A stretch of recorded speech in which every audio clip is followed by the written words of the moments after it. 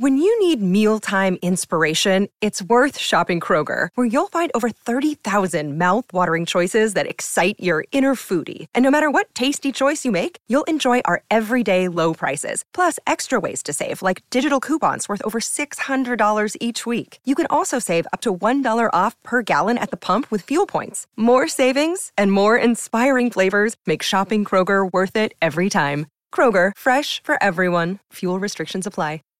Save big on brunch for mom, all in the Kroger app. Get 16-ounce packs of flavorful Angus 90% lean ground sirloin for $4.99 each with a digital coupon. Then buy 2, get 2 free on 12 packs of delicious Coca-Cola, Pepsi, or 7-Up, all with your card.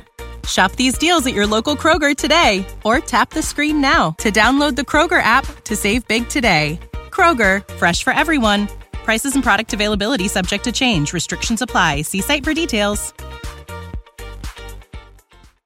Hey everybody, tonight we're debating Globe versus Skeptic, and we're starting right now with Howard's opening statement. Thanks for being with us, Howard. The floor is all yours.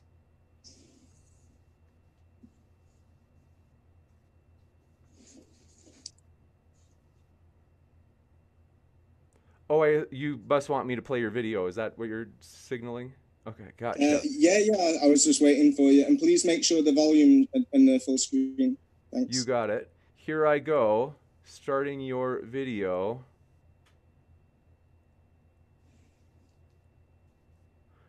Uh, 2 seconds. There seems to be that's weird. I had it loaded earlier. All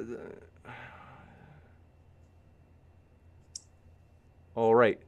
Here we go, playing that video, starting right now. I don't care if you believe we've been to space or not. It's just a fact. That's not an argument. It's a fact.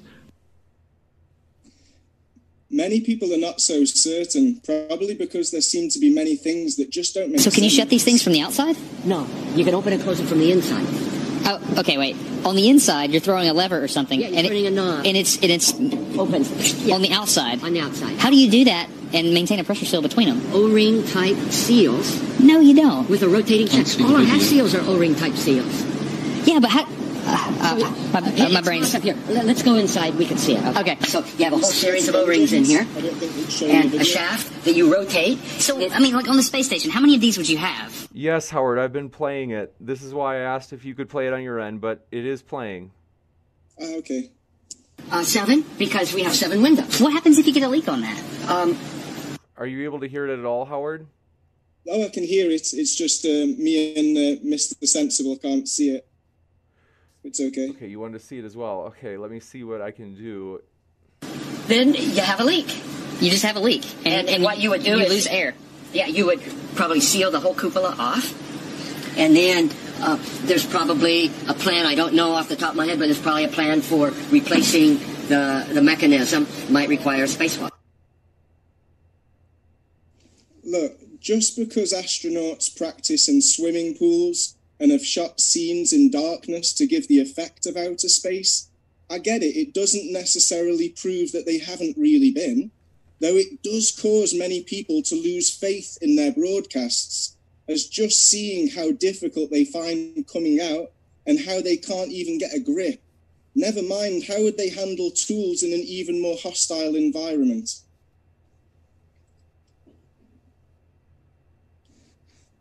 So it seems sensible to remain skeptical when viewing secondary information. Voyager's cameras afforded scientists spectacular close-up views of the Great Red Spot. A storm 3 times the diameter. It's playing over your voice, so I don't know if you're able to see that or hear that. I'm good. Of Earth raging in Jupiter's atmosphere. Voyager atmospheric scientist Dr. Andrew Ingersoll. The Great Red Spot is a counterclockwise rotating storm, sort of like a hurricane, that has persisted for over 3 centuries. Subconsciously frustrated, maybe from following hypocrisy. This is a real video. I don't care if you think it's not a real video. And this video debunks the claim that water cannot stick to the outside of something and that water always finds its own level.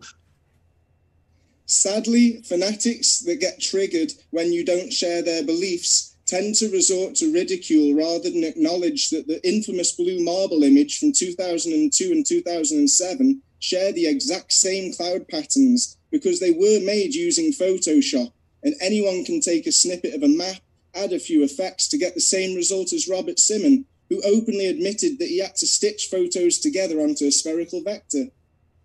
It is photoshopped, but it's has to be. Photoshop doesn't mean fake. How many times do I have to say that? And although the convincing Simon says to believe, their own websites state that they're all composite images and animations. Here we don't even see one cloud change shape, size, or location. But let's compare with other official footage and see how they depict our reality. West satellite. Yeah, little wiggle here and there, but not really what you'd expect over 1.5 days. And why are all the clouds so bright at night? The GOES East satellite. This is the Discover satellite. There's no wiggle whatsoever there. Oh, and look, here the clouds are dark again. So this is the Himawari 8, which is in also geostationary orbit. You claim it's a fact, yet you can't provide one photo of a whole country. I don't need to. Right now. You can't even take the challenge to find a real photo of a whole country and then try and backdate it, like I said. Oh, I'm so glad you asked, Howard. Take a look at this. This is Shanghai in China from 2013 to 2018. Just a 5-year difference and quite a change.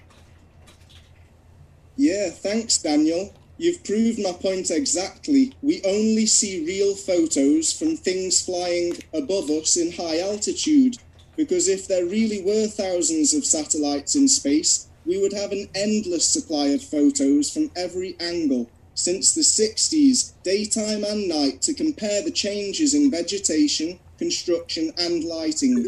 But when you zoom in, there's nothing to see but distortion. And I'm surprised that anyone would be able to sleep with that kind of intensity. Most people don't like to admit that we're open to suggestion, especially when we're relaxed and distracted from thinking critically. What's your name is, ma'am? Huh? What is your name, please? Cool. Fine. This happens all the time. And your name is?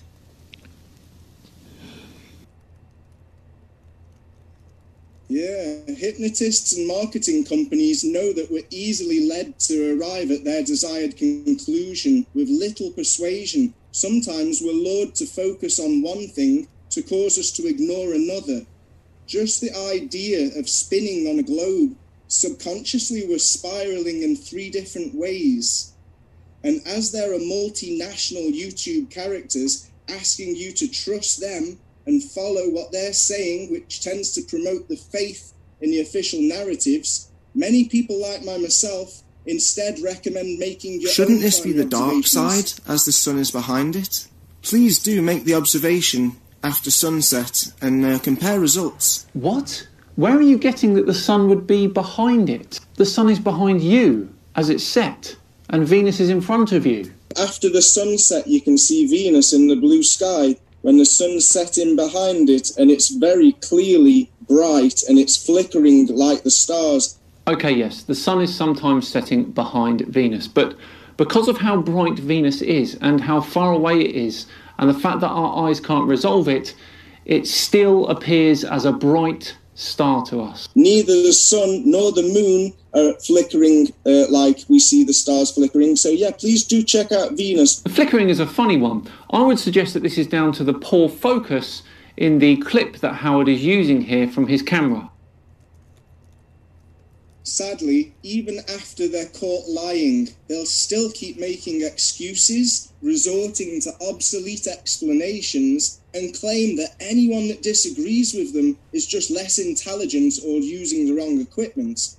But we can observe both the moon change its path over a month and the different locations that the sun moves through our sky over a year. But we don't see any change in the path that the stars take. They seem to follow the exact same path each night, every month, even after thousands of years, which should cause people to question the heliocentric model, especially as you look further out to the constellations seen above the equator. This is an open source investigation, yet most people choose to not take part even when there's so much to win. 10,000 I offered, and you had nothing to lose. Seeing that we never lose landscape due to curvature at water level should be enough reproducible evidence for you to become a globe skeptic. But sadly, many will just mock and censor the inquiry to preach calculations and diagrams. You can leave. To support their worldview. Bye-bye then, dickhead. Oh well, what should we do now then?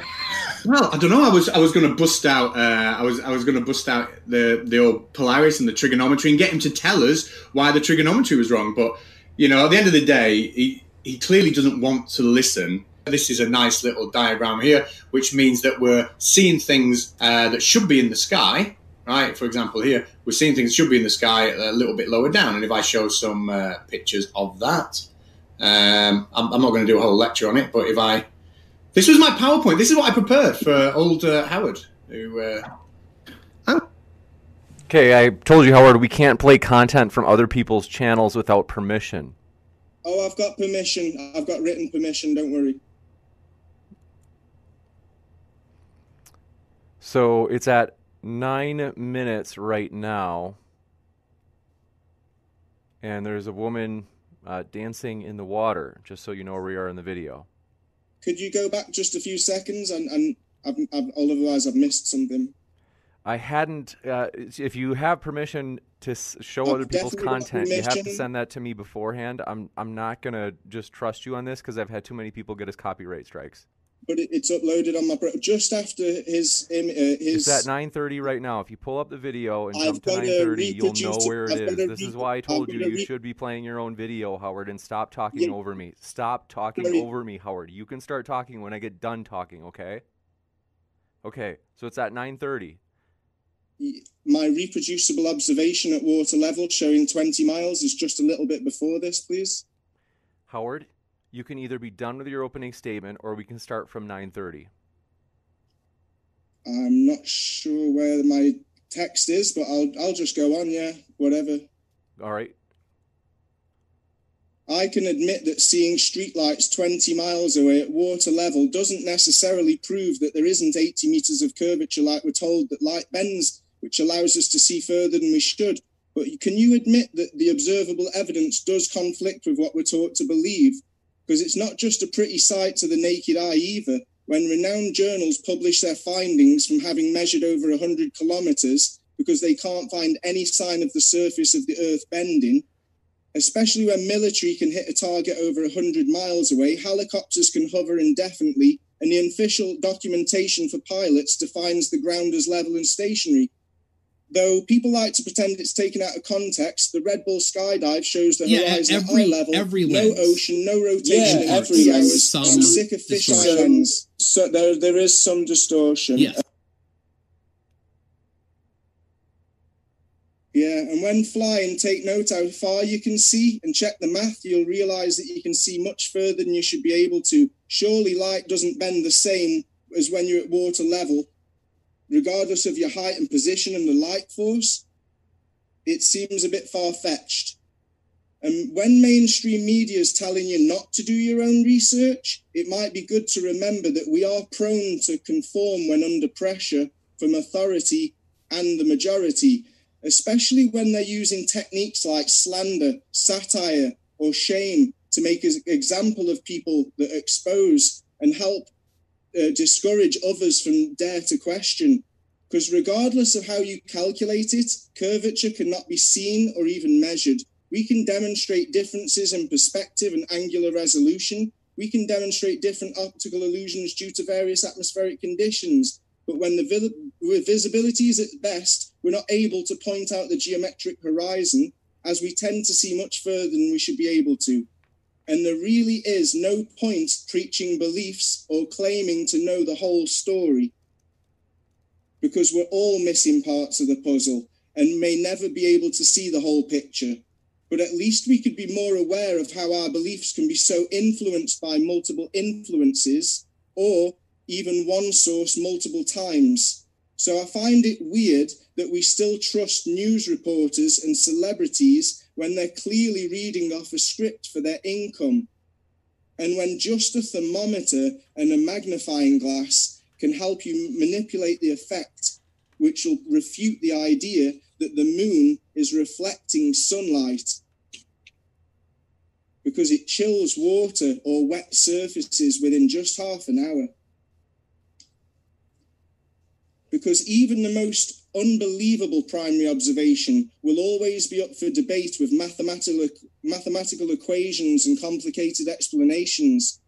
So I wish to end the debate, or at least change the topic of discussion, to be more about the method and behaviours applied from each worldview, as not only does divide and conquer allow the culprits to escape punishment, it also provokes fanaticism, blind faith, and leads to violence and hatred due to the frustration and insecurity for not actually having anything to support the movement that one is part of, which causes us to deny practical experiments and even personal experience for ideas that conflict with common sense and other naturally observed phenomena. And often the sheer admiration of authoritative figures cause us to increasingly ignore conundrums and contradictions, making us even more open to suggestion because we lose our own focus and self-confidence by reacting on emotion instead of stopping to think. So much that we give permission to a select few to maintain and prevent us from making new discoveries for our own safety. Did we vote for this? Well, technically, yes, because silence is compliance. So please do help spread the word, because even if the intentions are somehow considered good at heart, people are often mistaken and shouldn't have the opportunity to mess things up for everyone else, while also making us feel guilty and ashamed for their careless mistakes and experiments, especially considering that the sun may not be where nor what we've been taught to believe. It just seems like there are more constructive ways that we could be tackling this worldwide disagreement, especially knowing how pointing out differences only adds fuel to the fire. Clueless, idiotic, incompetent, stupid, obnoxious, ridiculous are all words and expressions that you can use to describe many, many flat earthers. Yeah, most of the people in this photograph aren't even flat earthers or globe skeptics. They're my friends, because we remain respectful and compassionate, even if I no longer share their beliefs, and likewise, if some of them don't share my doubts. We'll still show love to each other because we're not fanatical. But sadly, many are, and they can't see the truth due to having reinforced the ideas that were implanted at such a young age. And meanwhile, we might be guarding our own imprisonment behind invisible bars. Sadly, we missed my primary observation of 20 miles, but it's on my channel if anyone wants to see it. Thank you. You got it. And with that, we are going to jump into Mr. Sensible's opening statement as well. Want to let you know, folks, if it's your first time here at Modern Day Debate, we are a neutral platform hosting debates on science, religion, and politics. We hope you feel welcome no matter what walk of life you are from, whether you be flat earth, globe skepticism, you name it. We're glad you are with us. And with that, thanks so much, Mr. Sensible. The floor is all yours. Well, thank you. Let me just try and get set up to share screen, if I can. Hopefully, is that sharing? Yep, crystal clear. So I've got just the big photo of the boat, yeah? That's right. Okay. Let me just get straightened out and go to my notes. Right, well, first of all, it's interesting that Howard says he is a globe skeptic, because that's quite an easy position to try and take, i.e. you've just got to try and disprove the globe. You haven't got to try and prove anything else. Although in one of his emails, and he mentioned that he is making the positive claim. So I was quite interested in that. Anyway, so I will actually show a whole bunch of proofs for a globe. This first one is one that we've all seen, ships going over the horizon. Perfect explanation with the globe. The bottom of that ship is hidden beyond the horizon because the earth, or the sea in this case, is curving down away from you. Likewise with this one, there's no way perspective can explain that. The hiding of the hull and yet still showing the masts and even the rigging. It doesn't work with perspective. That cannot explain it. And once again, another container ship. The entire very large container ship is hidden, but the smaller containers aren't. We can explain that with a globe. You can't explain that with another shape. I'm having to stop myself from saying flat Earth because you're not saying flat Earth, are you, Howard? We can measure the curve of the horizon. Here's a couple of images from MC Toon's excellent website, mctoon.net. This guy, because I don't think this was Toon that did it, has got 4 straight edges leveled up with each other with a gap in between them. He then lines them up with the horizon and takes a photo, so you can see the horizon of the ocean between those levels. And then when you look and squeeze the image left to right, compress it, straight edges remain straight, but the horizon shows a curve because it's curved. Another old favourite, Lake Pontchartrain. You can see the power mast getting shorter, apparently shorter, as they are further away from you due to perspective, but you can also see that they are dropping top and bottom around the curve. Again, perfect explanation with the globe, with the ocean following the curve of the Earth. No explanation otherwise given by any other belief. Now we can show that water is curved. This is a tow tank at Southampton University, used for testing models of ships. They put waves along the machine and so on. What you can see is the gantry, which tows the model of the ship. It runs on the rails. You can see one on each side of the tank. Now that gantry must remain perfectly the same distance above the surface of the water along the entire length of the tank, in this case 138 metres. Otherwise it's pushing the model in or pulling it out of the water. Those rails are adjustable. They're adjustable so that they're the same height above the surface of the water. Along that 138 metres, there's a curve. The sagittar, the hump if you like, is 0.6 millimetres. So basically, it's following the curve of the surface of the water, which is level to the gravitational equipotential. Sunsets. That is the go-to and most easy thing to witness, to evidence that something is hiding the bottom of the sun. Because if you have a circle, it goes further and further away, it gets smaller in all directions, left, right, top to bottom. But in this case, the bottom disappears behind the curve. Eclipses. We've got the explanation with the moon orbiting around the Earth, Earth orbiting around the sun. The moon gets in between. So we get an eclipse. We get the shadow. We see the shadow of the moon falls on the Earth. The same with lunar eclipses. And even better, we can actually see the curve of the shadow of the Earth. We've been up to have a look. In 1946, a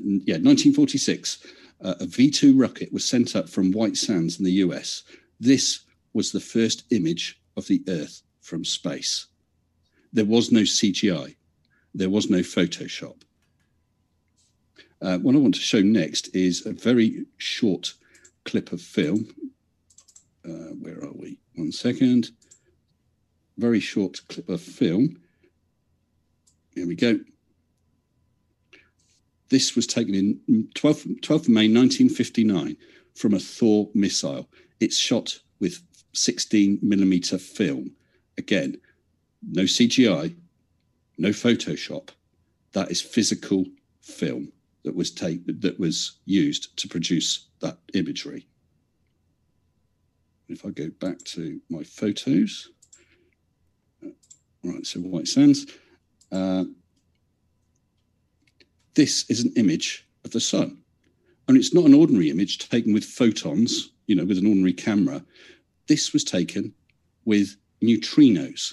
As neutrinos were detected, it built up an image of the sun, which you might think, well, that's not a very good image. That was taken from about 1 kilometre underground. Neutrinos stream and pass through just about everything. You need a special detector. Those detectors are placed underground. So the neutrinos streaming from the sun, which is the vast source of neutrinos that we receive, pass through the ground, detected in the tank. and they built up that image over quite a number of days. The really interesting thing is, and here is the Super Kamiokande neutrino detector. As I said, about a kilometre underground. It contains over 50,000 tonnes of ultra pure water and is lined with those detectors. As neutrinos strike atoms in the tank, they produce Cherenkov radiation, which is detected. The really interesting thing is those neutrinos come in 3 flavours: electron, muon, and tau. And they can flip between flavours. They flip mostly when they pass through the entire Earth. They get the most energetic neutrinos in the middle of the night, and they're streaming from the sun through the entire Earth from below, which you can't explain unless that Earth is a 3D shape. And of course, you mentioned satellites. We've put up endless satellites. These are Starlink satellites. I've seen them myself. Absolutely astonishing thing to see, a stream of lights going across the sky. And they were never, ever seen before the first launch of Starlink satellites. Satellites are up there. And lots of people know that because we have satellite dishes pointing at the satellite TV broadcasters. Those ones are at the equator. They point directly upwards towards the plane where the satellites are orbiting. But at different parts of the Earth, your satellite dishes point at different angles to hit the same satellite, and that conforms to the surface of a sphere. Storm patterns, Coriolis, because of the rotation of the globe Earth, we get storms rotating one direction north of the equator, the other direction south of the equator. Perfect explanation with a globe Earth and Coriolis, globe Earth rotating with Coriolis, no explanation for any other shape of the Earth. Now, we do know that the ISS is real, and this is where I want to play a clip of film. This is my film. 1 second. If I can find the darn thing again. Sorry, 1 sec. I can't see my video. You just bear with me a second. Oh, here we go. I'll just let this play for, it's 2 minutes long.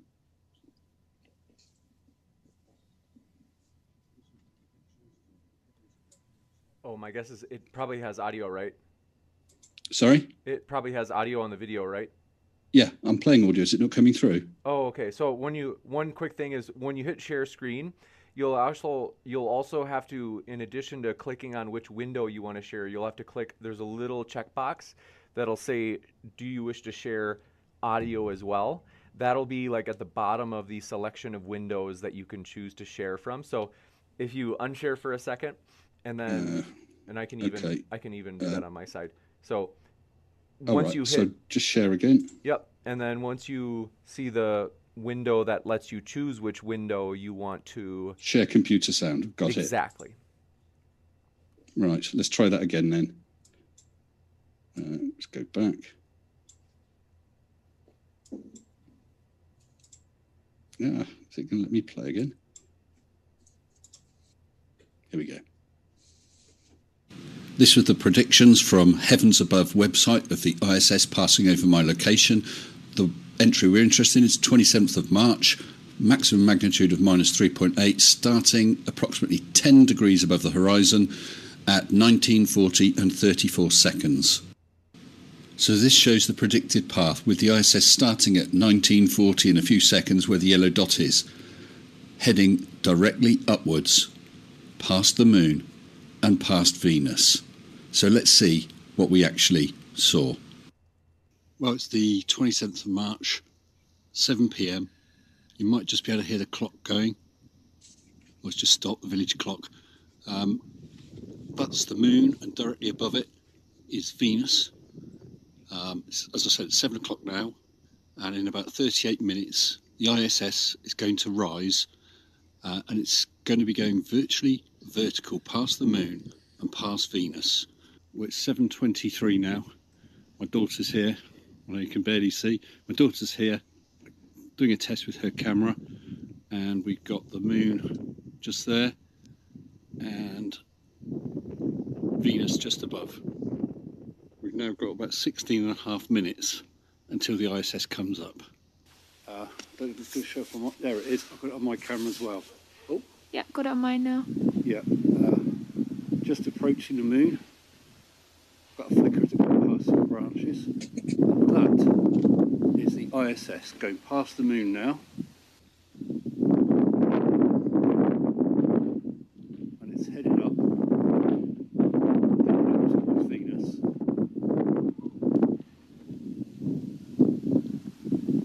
Fabulous.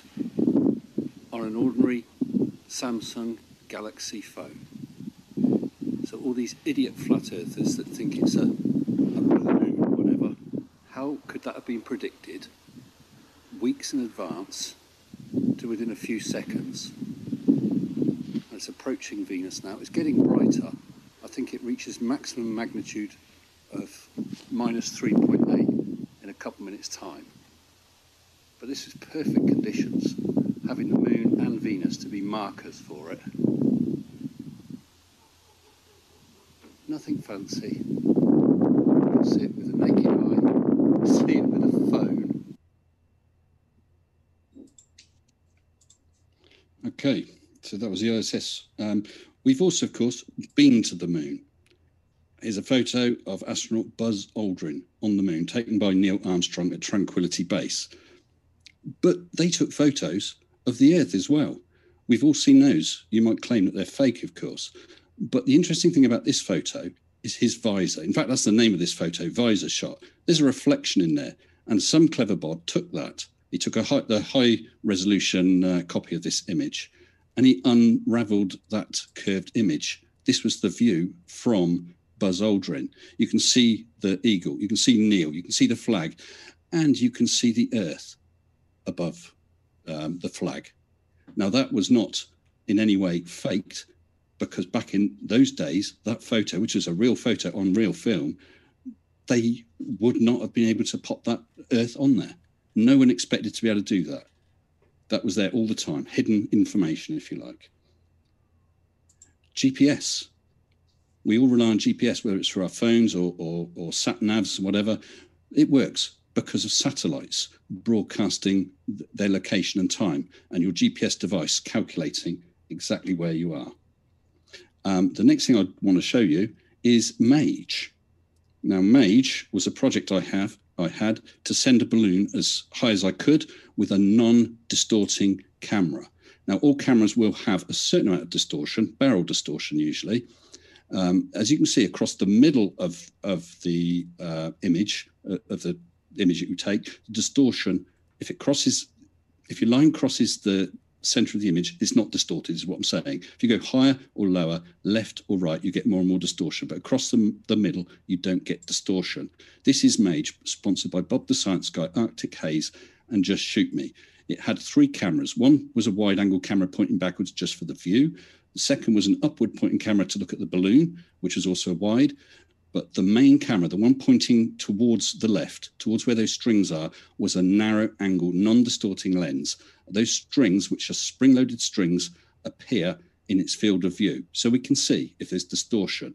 This is what MAGE imaged at 33.5 kilometers. You can see a curve of the Earth. But a little higher, 35.161 kilometers, with the horizon across the center of the screen where there's no distortion, you can see the curve of the Earth. If you compress that image left to right, it accentuates it. Now, in fact, there is some slight distortion. If you look at the lower string, it's bowed down a bit, and the upper one has very, very slight distortion bowing up. But the horizon line is in between those, and yet it is much, much more curved. Can't happen if it's not a curved surface. Now, there were concerns about, did I fake it? So some clever bods suggested looking at satellite imagery. This was a wide-angle lens from MAGE. You can see towards the horizon line. So forget the fact it's curved, because this is a wide-angle lens. But you can see 2 areas denuded of clouds, 2 big bare areas. And coming down the middle, a long, straight area that's cloud-free. I had a look at satellite images from the same time. This was from the Met Office covering the UK. You can see just across the very west of Wales, that's below centre screen, you can see those 2 bare patches To the right of it, stretching across from Wales towards London, you can see a long bare streak. I had a look at another one, a NASA satellite, showing exactly the same. The two bare areas over the sea between Wales and Ireland, and a long bare streak headed towards London. If you tilt them, you can, although it's not a perfect match because they're from totally different directions, you can see that Mage was up there. That proved that Mage really flew. But Mage proved that the satellites were really there as well. The main thing about all these evidences, because if you try and debunk one, okay, let's say you manage to debunk one, you've got to debunk the rest. They are a consistent set of evidences that are non-contradictory. That's the important thing. So all of those explanations fit and work together. You need to destroy them all. And I just wanted to finish off. Where is it? Or is that? Oh, yes. Sorry. It's a globe. Suck it up, princess. And I finished. Thank you. I'm not sure how I am for time, but I'm done. All right. Thank you very much for that opening. And want to let you know, folks, we are very excited to have our guest here. Want to encourage you to attack the arguments instead of the person, as always. And also want to let you know that our guests are linked in the description. And last but not least, if you did not see it last night, it is exclusively on our podcast, namely whether or not gravity is fake, which you can see the thumbnail for on the bottom right of your screen. That is at the Modern Day Debate podcast. You don't want to miss it. That was a juicy one, so highly want to encourage you to check that one out at the podcast. And with that, thank you very much, gentlemen. The floor is all yours for, that's right, 3-minute rebuttals, starting with Howard. I've got the timer set. Howard, the 3 minutes is yours. So I did make a positive claim, and my claim is that skepticism is healthy and productive, and that fanaticism is unhealthy and counterproductive. And you've just proved me right by calling me princess, and in your own video saying that we're idiots. So we'll start off with the evidence that you've shown. The first image you showed was a boat that had all mirroring at the very bottom. I think that's called an inferior mirage. So we don't see a clear loss of the boat, just like we don't see a clear loss of landscape at 20 miles, which sadly James skipped past when we'd already finished Conspiracy Cats' information. Number two, you're showing an image where there's waves that are closer, that appear higher because of the compression in the vanishing point further away. Yeah, it's to do with perspective and angular resolution. And the third image you showed, which I can't remember what it was level and closer. So whatever you were showing was, the level is closer than the background. So obviously the distortion of the background is amplified where the closer thing won't show any curve or distortion. It's kind of simple. Then you showed something else where other photos are showing the horizon is an apparent location as visibility fluctuates. If we're talking about a geometrical horizon, then that's a fixed landmass. That shouldn't vary so much. But as we can see, we see too far, and the less atmospheric conditions, the further we see. You're just showing atmospheric conditions, optical illusions from atmospheric conditions. The tow tank, to be honest, I was taking notes. It was just quite complicated, but you're claiming that they can measure curvature in the tow tank. Well, why was nobody able to measure curvature and show a reproducible photo or video when I offered 10,000 euros on national Spanish television? It went viral in South America as well. And it was over any distance, people only had to show half of the expected curvature for that distance. So if over 5 miles, there's supposed to be 5 meters of vertical drop, you think someone would have been able to have shown 2.5 meters and won the 10 grand, but they didn't. So I'm not convinced by your tow tank stories, because we don't see any loss of landscape from 5 miles onwards, where we should see clear loss of landscape due to the vertical drop that you keep talking and chanting about. Sunsets, yeah, they vary. So that's not geometric curve, is it? and they disappear, obviously, from the bottom up, because there's obviously physical obstruction. As the sun gets further away from us, landmass that's closer will obstruct it. So like everything else, things go down from above and things go up from below. It's perspective. You should know that by now, having ridiculed flat earthers and globe skeptics for so long. And eclipses can be explained. That was 3 minutes. Unless if you want, we could bump it up to 4 minutes. Yeah, I can try rip through all. I've got everyone noted. I'll try and go faster. That's fine by me. That's fine by me. We'll do that for both sides. So we'll give you an extra minute. Go ahead. Great. Eclipses can be explained and predicted in not just flat models, but also concave models. There's lots of different models, and there's applications on, I think, iTunes and Google Store that can give you all that information. That flat Earth map, or flat Earth star, moon, and sun app. And then you've got the public didn't have Photoshop. Maybe the public didn't for commercial use, but military have stuff way before we do, and government and NASA is military and that, isn't it? 1959, sorry, that's barrel distortion, and it changed throughout the footage. You could see curvature, convex, concave.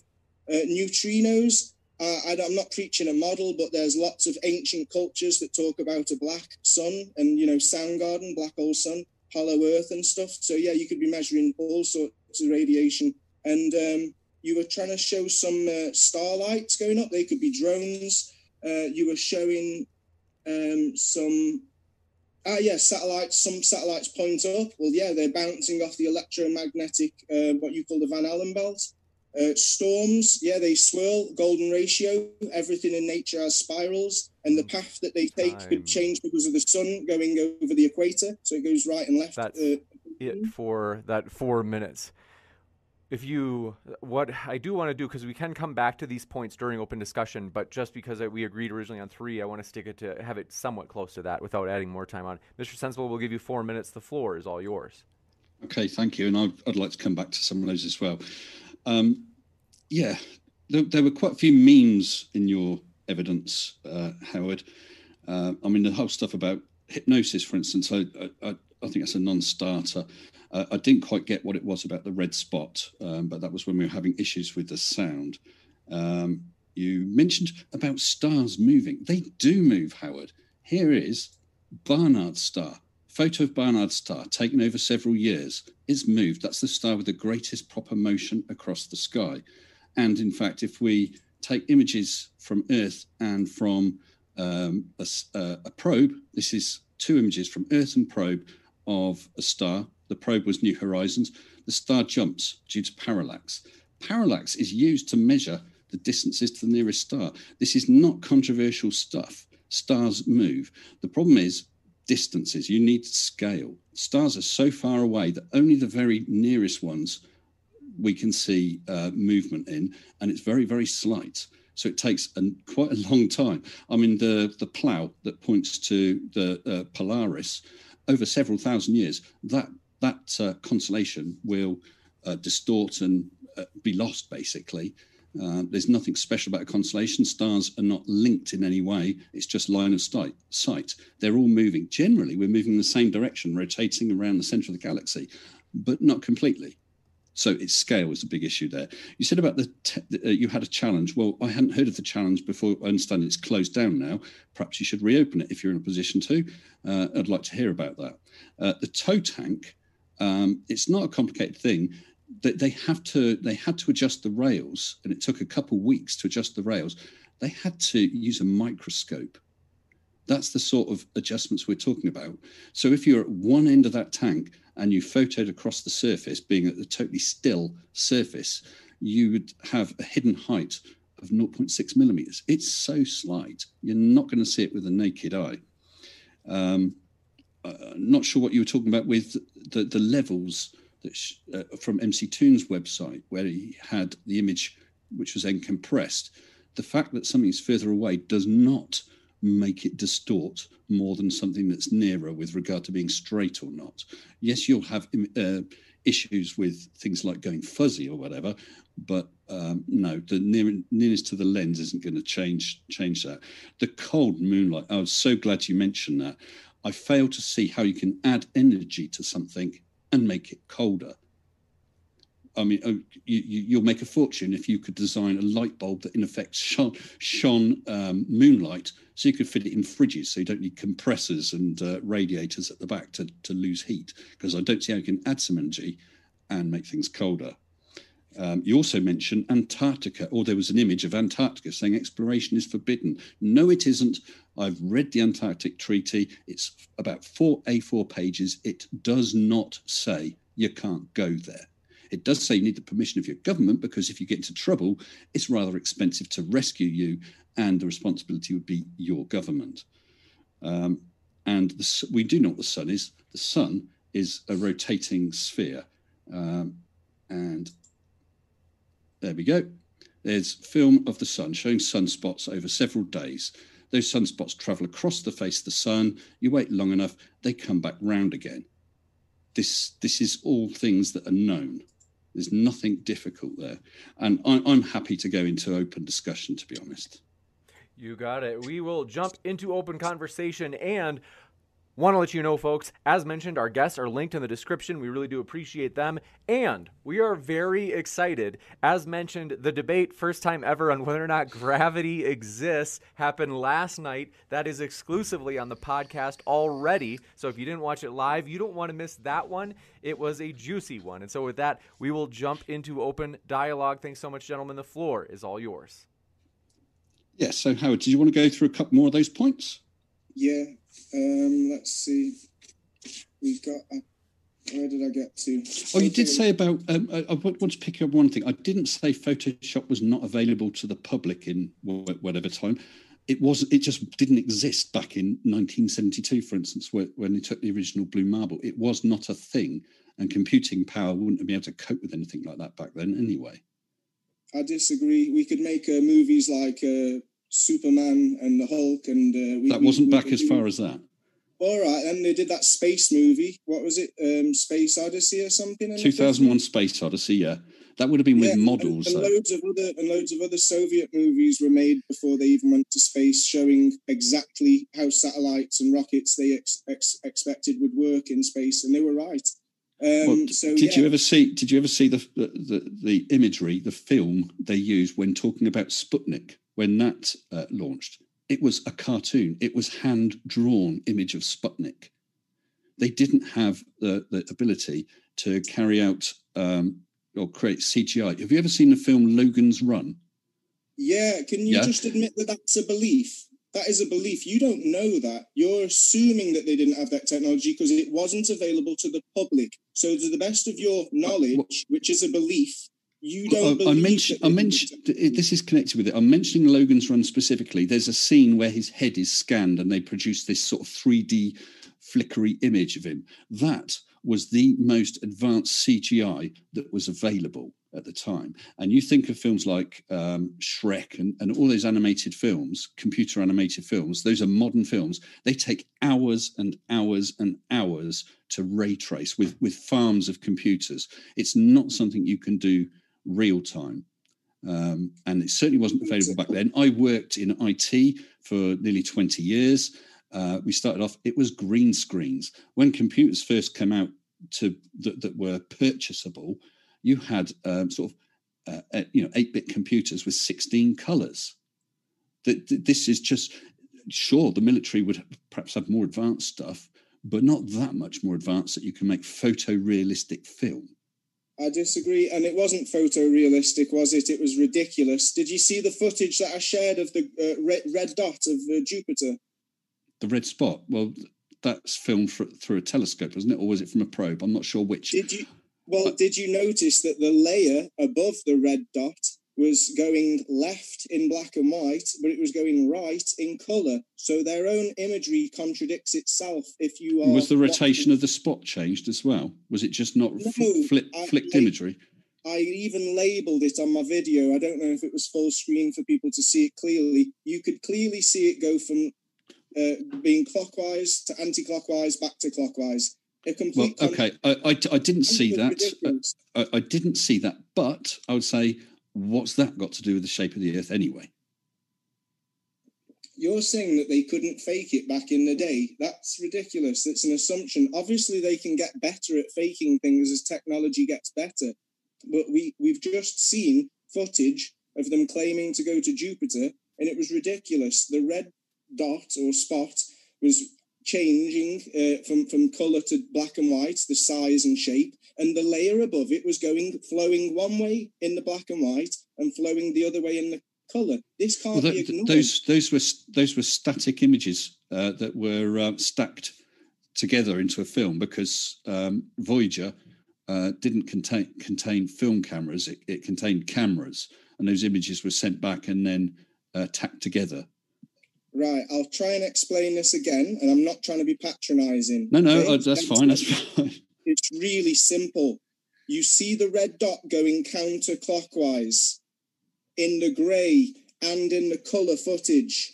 Yet, even though the red dot is going counterclockwise in both footages, the layer above is going one way in the black and white footage and the other way in the coloured footage. So it proves by the counterclockwise red dot in all footage, it's contradicting itself. I even wonder if it's actual mockery, because, you know, people that suffer Stockholm syndrome, the more we ignore things, the deeper under a trance we become. And you don't believe in hypnotism. Well, why do all these multinational companies pay for marketing? Hypnotism is not very effective. I've been hypnotized and it didn't work. Hypnotism can affect some people, whatever the reason, but I'm not going to go into a big, long discussion about hypnotism, which is irrelevant, because even if hypnotism works for some people, it doesn't work for all of them. Marketing works on everybody. Everybody's open to suggestion, and everybody is influenced by their environment. You can deny it all you want, but the science speaks for itself. I left plenty I did some science. I did some science. Please, can I just finish? I left lots of psychological studies displayed in my opening statement video for people to reference. I've got lots of evidence to prove that we're all influenced by marketing, by suggestion, by persuasion, and by temptation and all sorts. You can say we're not, but we obviously are, otherwise people wouldn't pay to advertise. Of course, but we're talking about things you can go out and measure. It's not to do with whether you believe, whether you've been persuaded. You can do that experiment that was on MC Toon with levels, take a photo of the horizon and compress it left to right. You could, if you want, send up a high-altitude balloon with a camera of your choice, as long as it's a non-distorting lens, like I did with Mage, and actually photographed the curve of the horizon. That's undeniable. And not only did I send it up, I have that film, which is edited to show the highlights. I have two uncut versions, one with the wide angle and one with a narrow angle lens, from launch to landing, to the point where I actually pick it up. It went up. It took that imagery. So you would need to come up with an explanation.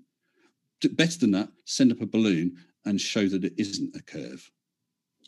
Well, there's loads of other footage that people have sent up on hot air balloons and stuff that contradicts what you're showing. Yeah, because they're not. Mine was specifically designed. It was designed in that it did not use a wide angle lens for the experiment, and it was designed to have straight taut strings across the field of view so that you could see any distortion, if there was any, and you could compare the supposedly flat, I know you're not saying flat, but you could compare the supposedly flat Earth with those strings, and it doesn't match. It is a curve. That's undeniable. Nobody yet has been able to debunk my video. Well, in your eyes, but you're... Well, nobody has come up with an explanation. I'll try. You're citing MC Toon, yeah? Michael C. Toon on his email, but in his last appearance against Austin Whitsitt, he was calling himself Malvin. I don't know what's up with you guys. You've all got nicknames, fake names, but whatever. You're citing him and his website as valid information, but then you're totally ignoring when I show that he says that all cameras, all lenses suffer some barrel distortion. Yes. So you can't have it both ways. If it suffers some distortion, then you can't say that just because you're not going up there or down here, there's no distortion. There's some distortion, and you're amplifying it by compressing it because you're fishing for your confirmation bias. Whereas I don't need cameras or big distances. I'm asking you to prove 5 meters. I even offered 10,000 for people to prove at least half of that. So that would be 2.5 meters at least over 5 miles. Yet well, I'm showing on my camera. I'm showing on my camera that maid shot. Yes, and I even said there is some minor distortion. Yeah, because and I said right at the start in that presentation when I mentioned Mage, all lenses distort.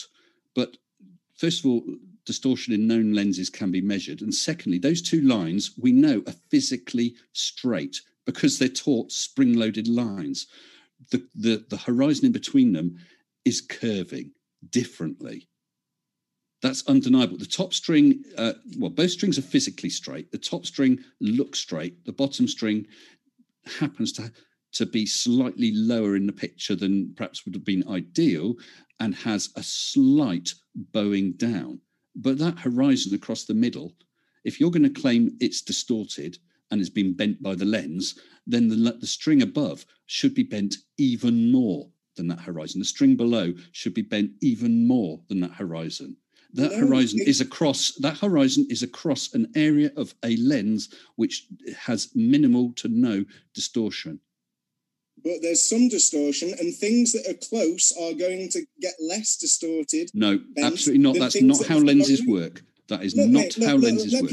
Let me get a word in, please, yeah?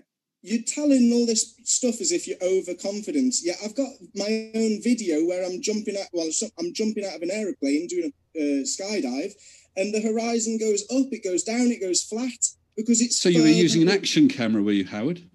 Please let me finish speaking. You were using an action camera. Let's just give him another minute. Let's give him another minute. Let's give him another... Howard, I'm advocating for you.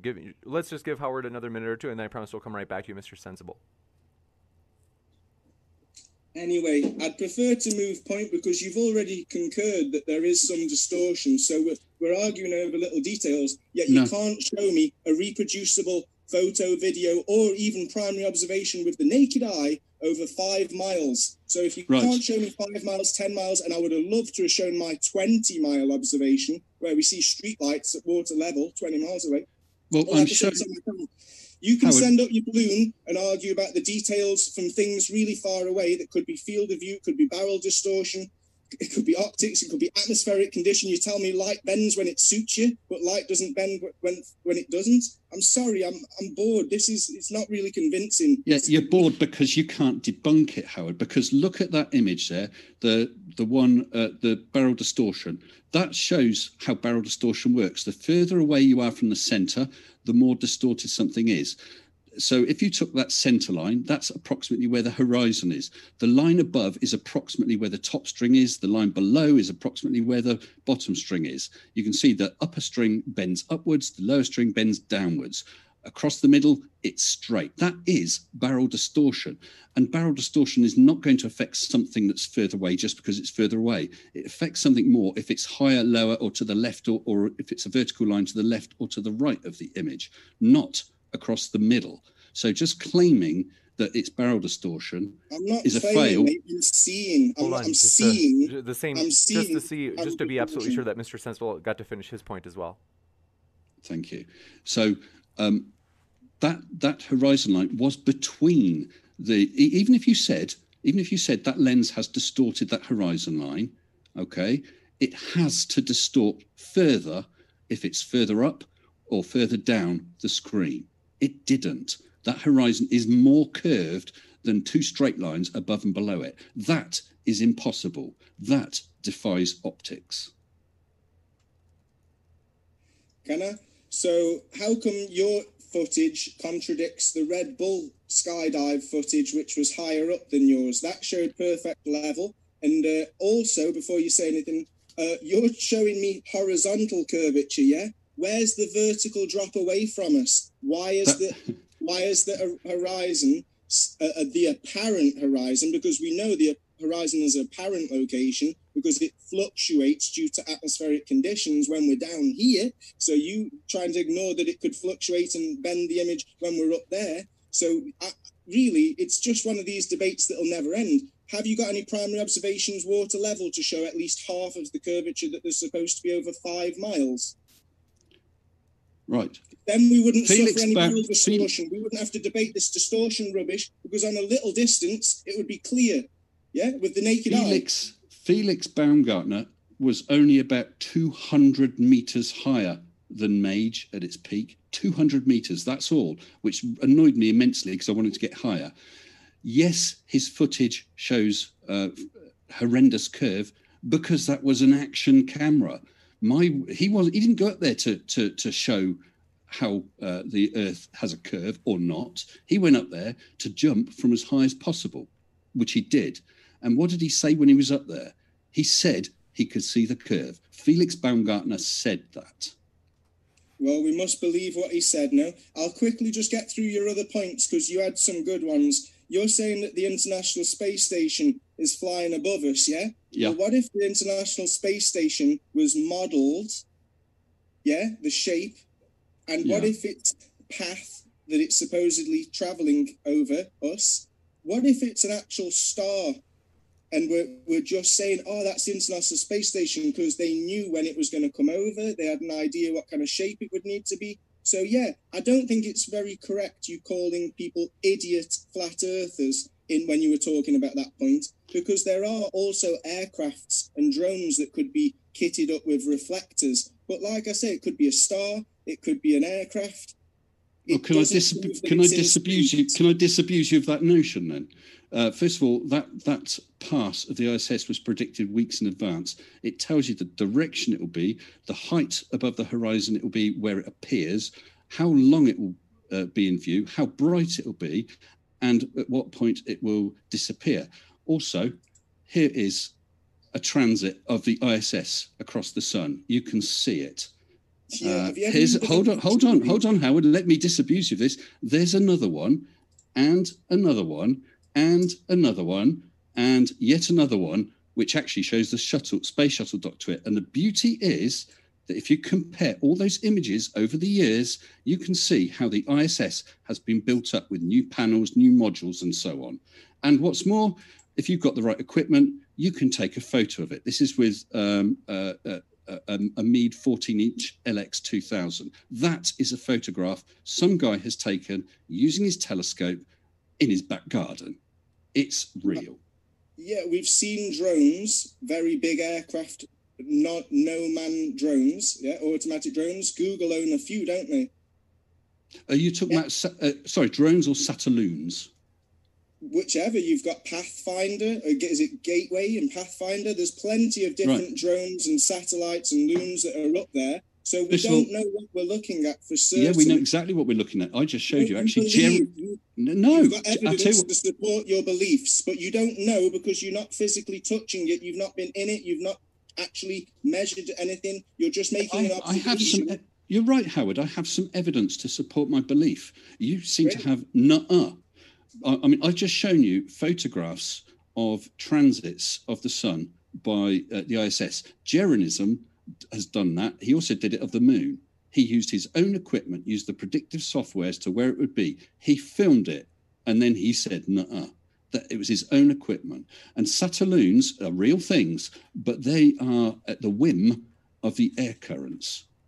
They don't go around the world in 90 minutes, because even if you didn't believe the Earth was a globe, then you've got to explain how how ISS will always appear where it's predicted, down to a second or two. Astrolabe, you've been using them for thousands of years. You can predict the movement of the sun, moon, and stars. Okay, how come nobody ever saw the ISS before they launched the first portion of the ISS? Maybe they did. History was written by the winners, and lots of books have been burned, haven't they? But just to move on, because it's pointless. Just move on because you busted on that one, okay. No, it's one of them things that's up for debate. I would like your honest opinion. Why is it that we can't find any real photos of the whole of the UK, Spain, or Australia? Why is it that everyone's finding it very difficult? Even Simon Dan couldn't find a photo of a whole country if there's thousands of satellites in space. Sorry, a photo of what? A whole country? Yeah, they're all composite images from these Loon satellites and high-altitude drones, you remember in my video? But there's no actual photo of a whole country. They're all composite images and even cartoons. Well, I expect I could find one. In fact, I thought I had one. That you should be able to find many, but sadly you won't, because I've already addressed this with MC2. Right. And Simon Dan's tried, and even Tom Jump couldn't take the challenge. Well, hold on. I can show you one now. Hold on. I'll just have to adjust the size of it one sec, if it will let me. Unless I can screen share. Can I screen share again? Yes. Okay. Let me just open that photo up.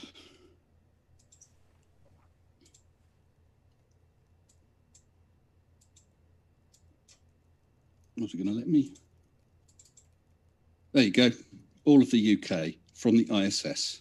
That is a single photo. That's not a single photo. I've got of course that in it my is. video. It's not a photo of Earth from space, because if you look how much curvature, or if that's the blacked out part of the image, it's silly. It's making out as if the UK is as big as Africa.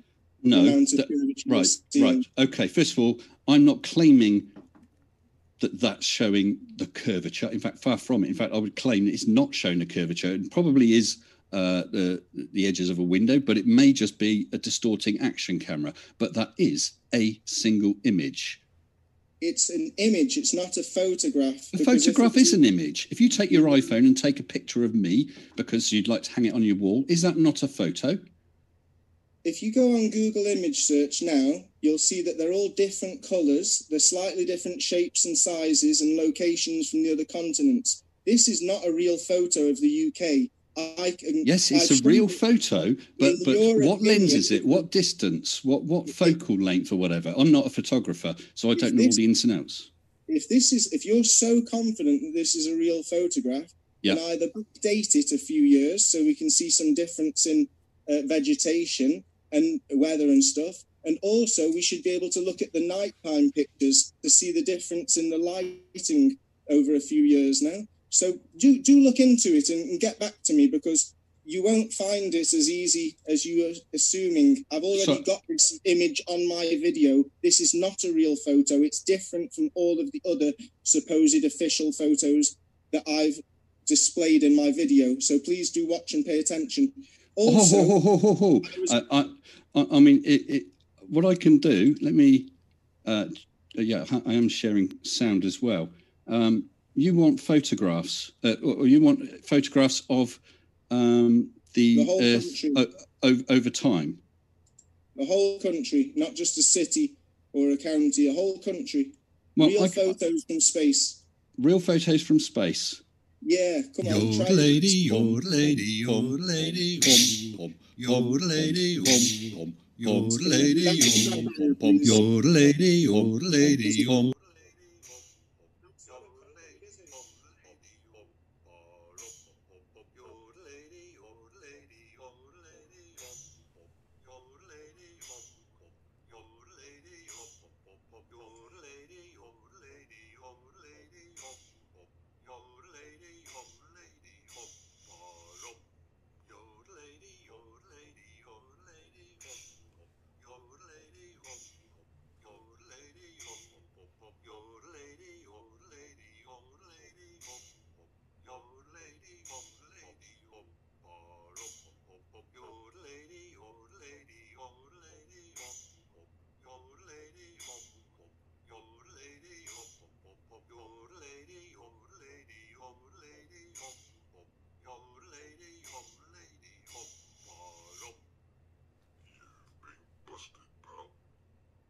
Yeah, that's really mature. You've actually proven my whole positive claim that skepticism is healthy and productive fanaticism is unhealthy and counterproductive. You're childish, you're rude, and you totally ignored my point. I'm asking for a whole country, and just like Simon Dan, you're trying to divert and deflect by showing me cities from high altitude drone footage, which is exactly... That's not from high altitude drone. That is satellite imagery. I've done my research because I saw your other debate where all you did was hammer on at that. So I've given you exactly that. I've shown you cities growing over the... Well, cities, it was some vegetation and farmland, another, and the third one was land reclamation from the sea. Those are satellite images. I showed you a photograph of the UK. You've shown me images of cities changing with images taken from high altitude, like I said in the video you would, like Simon Dan did. I specifically asked for countries, photo of a whole country, not a city. Right, actually, I'll tell you why, Howard. Just going back to that image of the... I don't want to share the screen again. When you show different photos of a whole country throughout different years showing the change in vegetation, not a city, that's high altitude. Yeah, well, if you let me respond to that, Howard, this picture... Without the music, please. No, I'm not playing any music. This is that... Well, let me share and show that photo again. There's no music, although it was fine music. Let me just show... Am I sharing? I think I'm sharing. Just go back to the photo for you. Where are we? There you go. That one of the UK, right? Now, I'm presuming you're from the UK, I'm guessing, based on your accent. Is that correct? You know where London is anyway, around the UK, yeah? Yeah. You can't even see London. If I zoom right in, maybe you can see it's a little bit grey. You've got to allow for the distance. Again, scale is your problem. You're not going to see much on this shot with this that was taken with this camera. But that is a photo of the UK. They're using a wide-angle lens probably to get it all in. Sorry? I can see a lot of detail, and I can't see any cities. No, I think you're seeing artifacts. Look, those are... artifacts of it's pixelated. You're not going to see details. I mean, London's probably half a dozen pixels on there. I mean, look at that. That's London. There you go. So you're not going to see much change in that over the years, are you? It's a lot greener than you'd expect, isn't it? Why don't you try and find a nighttime photo of the UK? Why don't you look at it? I have, and that's why I've come here to say that there are no real photos of the United Kingdom. They're all odd. They're all different. This one that you're showing doesn't match any of the others that you'll find, which tells you that it's not real. And no, it doesn't.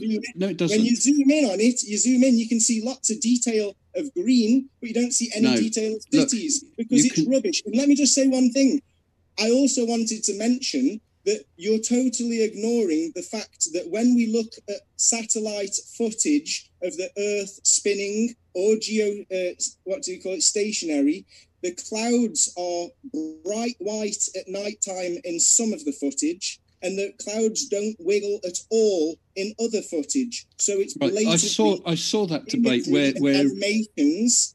It's blatantly images and animations. It's not real. So if they have to fake the globe spinning and not spinning, then why are you so convinced that these images are real? Why are the clouds blatantly fake on the footage that Mick Toon was showing in the debate I had with him that I put in my video? Yes, but that was because I watched that debate. That was the was it Discover imagery? I think it might have been Discover imagery, mightn't it? Discover, Himawari 8, but GOES West and GOES East. And right. How far away are those satellites, Howard? Do you know? Over 39 hours, we can how far away? What's the height of those?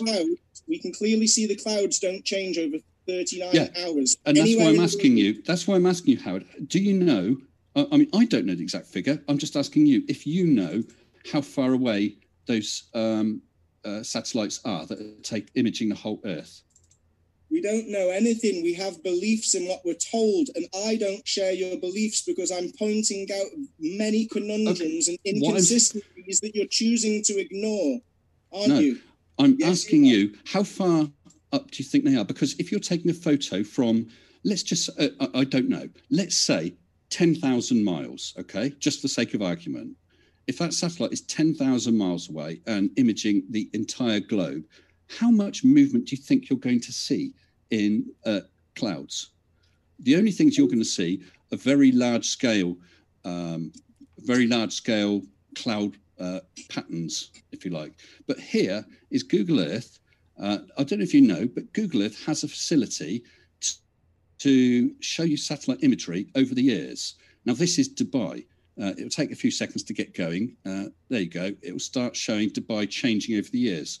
Now, I don't know if you can read it. At this height, it's the images are from Landsat Copernicus. These are satellite images that are showing Dubai changing over the years. This is not difficult to find. I found this afternoon, a few minutes looking. I can't see anything. Sorry, I don't know if it's just me, but I'm still looking at this zoomed-in picture of Belfast. I think it was. Yeah. Is it not? Oh, I see. Oh, hold on. Beg your pardon. Let me get rid of that. You can see the lakes and the mountains, but we can't see the cities.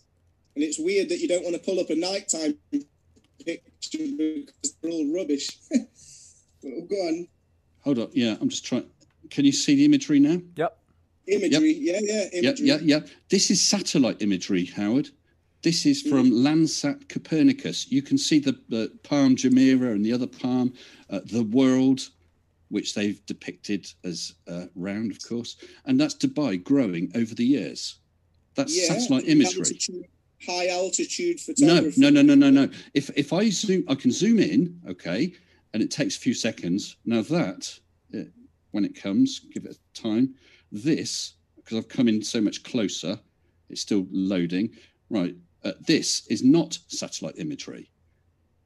This is using Maxar technologies. I'm not sure what that is. If I go out a bit more, this is you can see across the bottom. It says Maxar Technologies data, SIO, NOAA, US Navy. But if I zoom out more, then it's shots not taken from aircraft or drones or whatever. Because if you get out high enough, the script across the bottom will tell us. Now it's starting to involve Landsat images. Basically, the lower altitude stuff for more detail is taken from high altitude aircraft.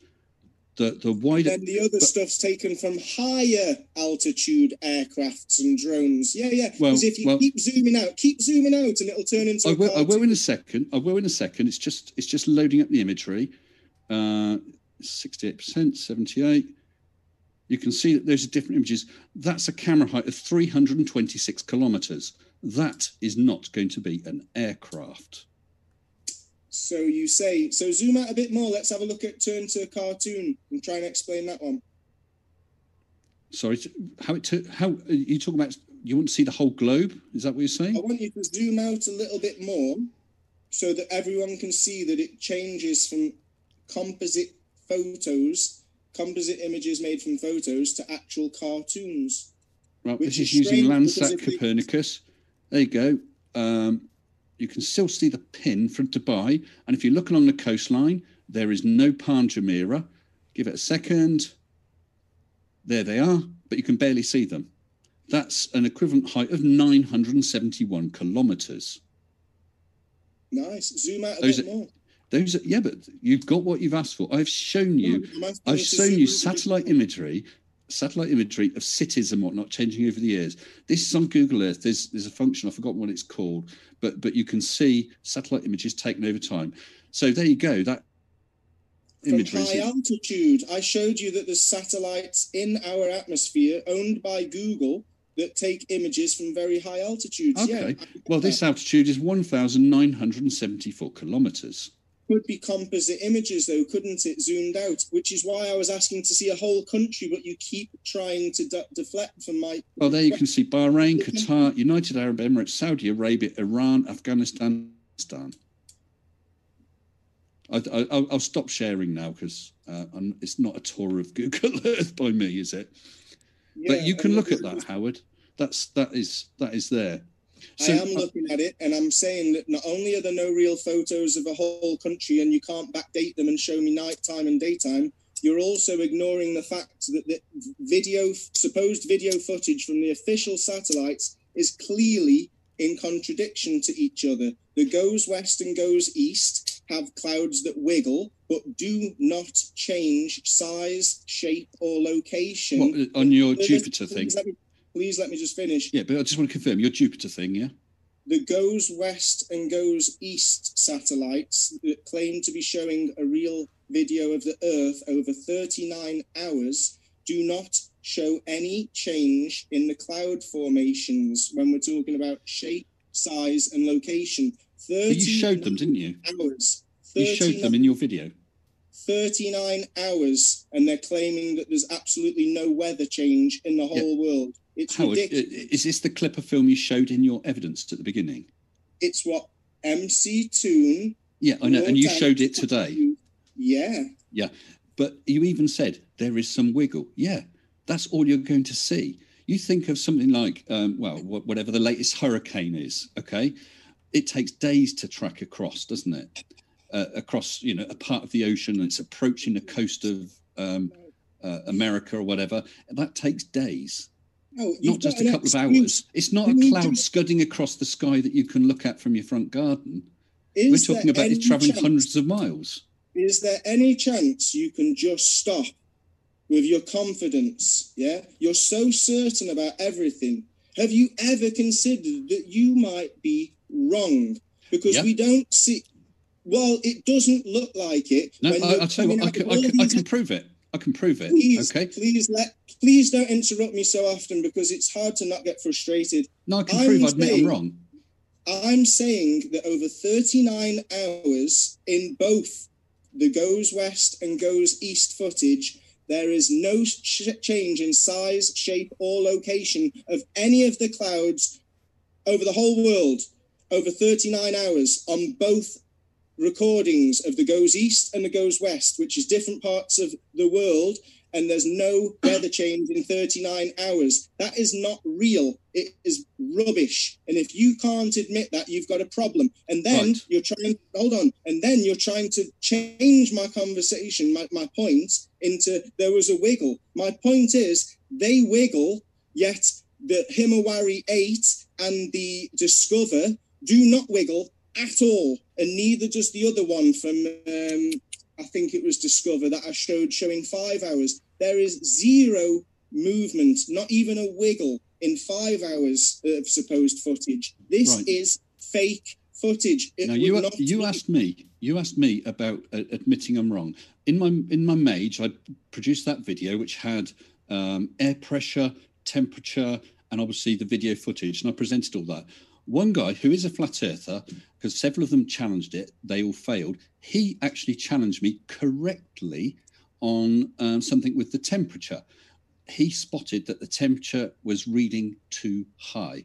I checked into it and happily admitted it and gave him credit for spotting it. I am willing to admit when I'm wrong. If I wasn't, there's no point. If no one can admit they're ever wrong, there's no point. All you have to do, Howard, is show evidence that shows that I'm incorrect, which that guy did with regards to the temperature, and I happily admitted it on video. So Right, I would. So, but going back to your imagery, it's a shame that you can't. Can I throw something in on what you were just saying? Yeah. Yeah.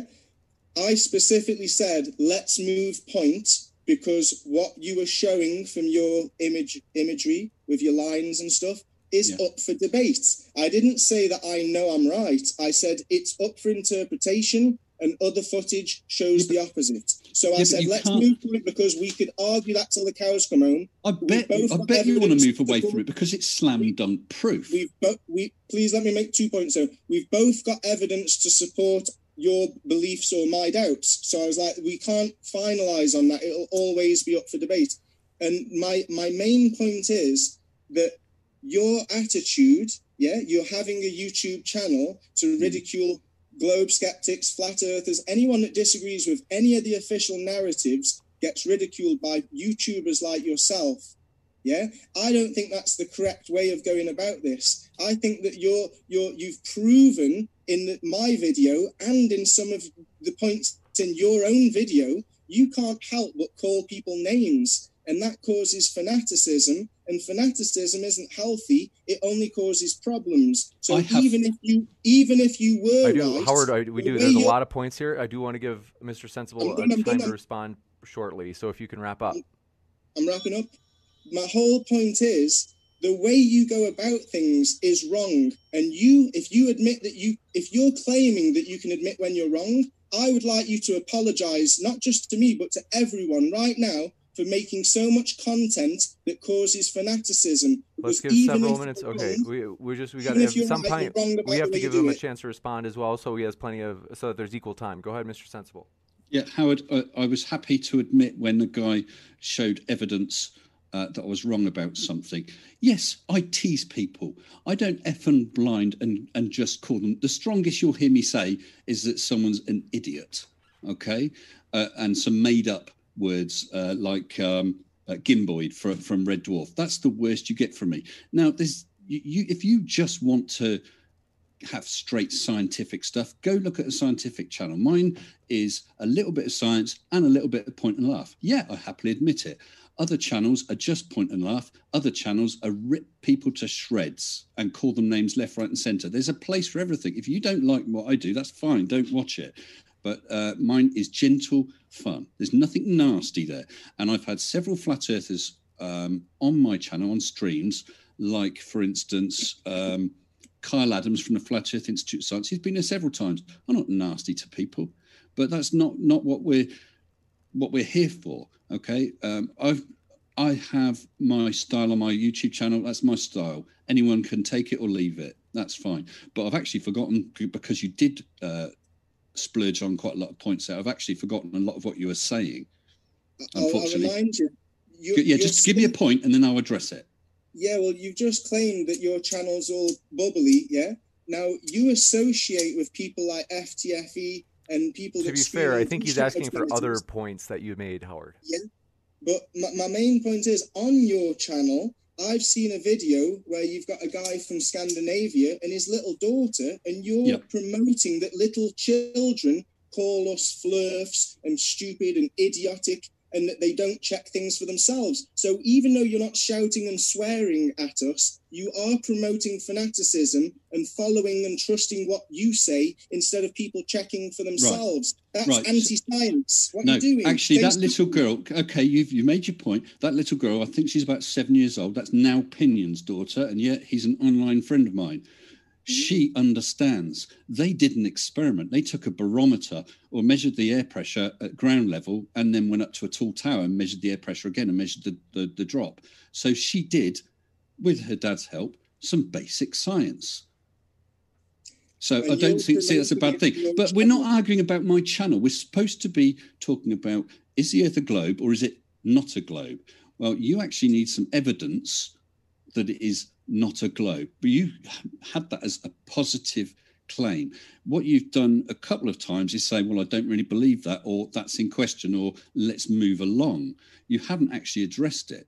If you have three straight lines and you distort the image, you'll have three distorted lines.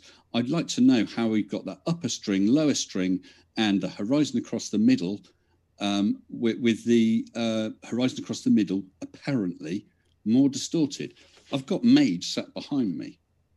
Because you admitted all camera lenses suffer some type of distortion. Yeah, but you obviously didn't listen to me because I explained about barrel distortion. You haven't understood it, have you? You showed a drawing and you made an explanation and claimed that wouldn't happen in your image because your image is immaculate. Well, no. That is how barrel distortion works. Look, I offered 10 grand for a reproducible observation. And it could have been. Is that 10 grand still up for grabs? I held it until the pandemic hit, and now I've had to reimburse my funds into other things. Okay. Well, when you redo your challenge, I'll look at it.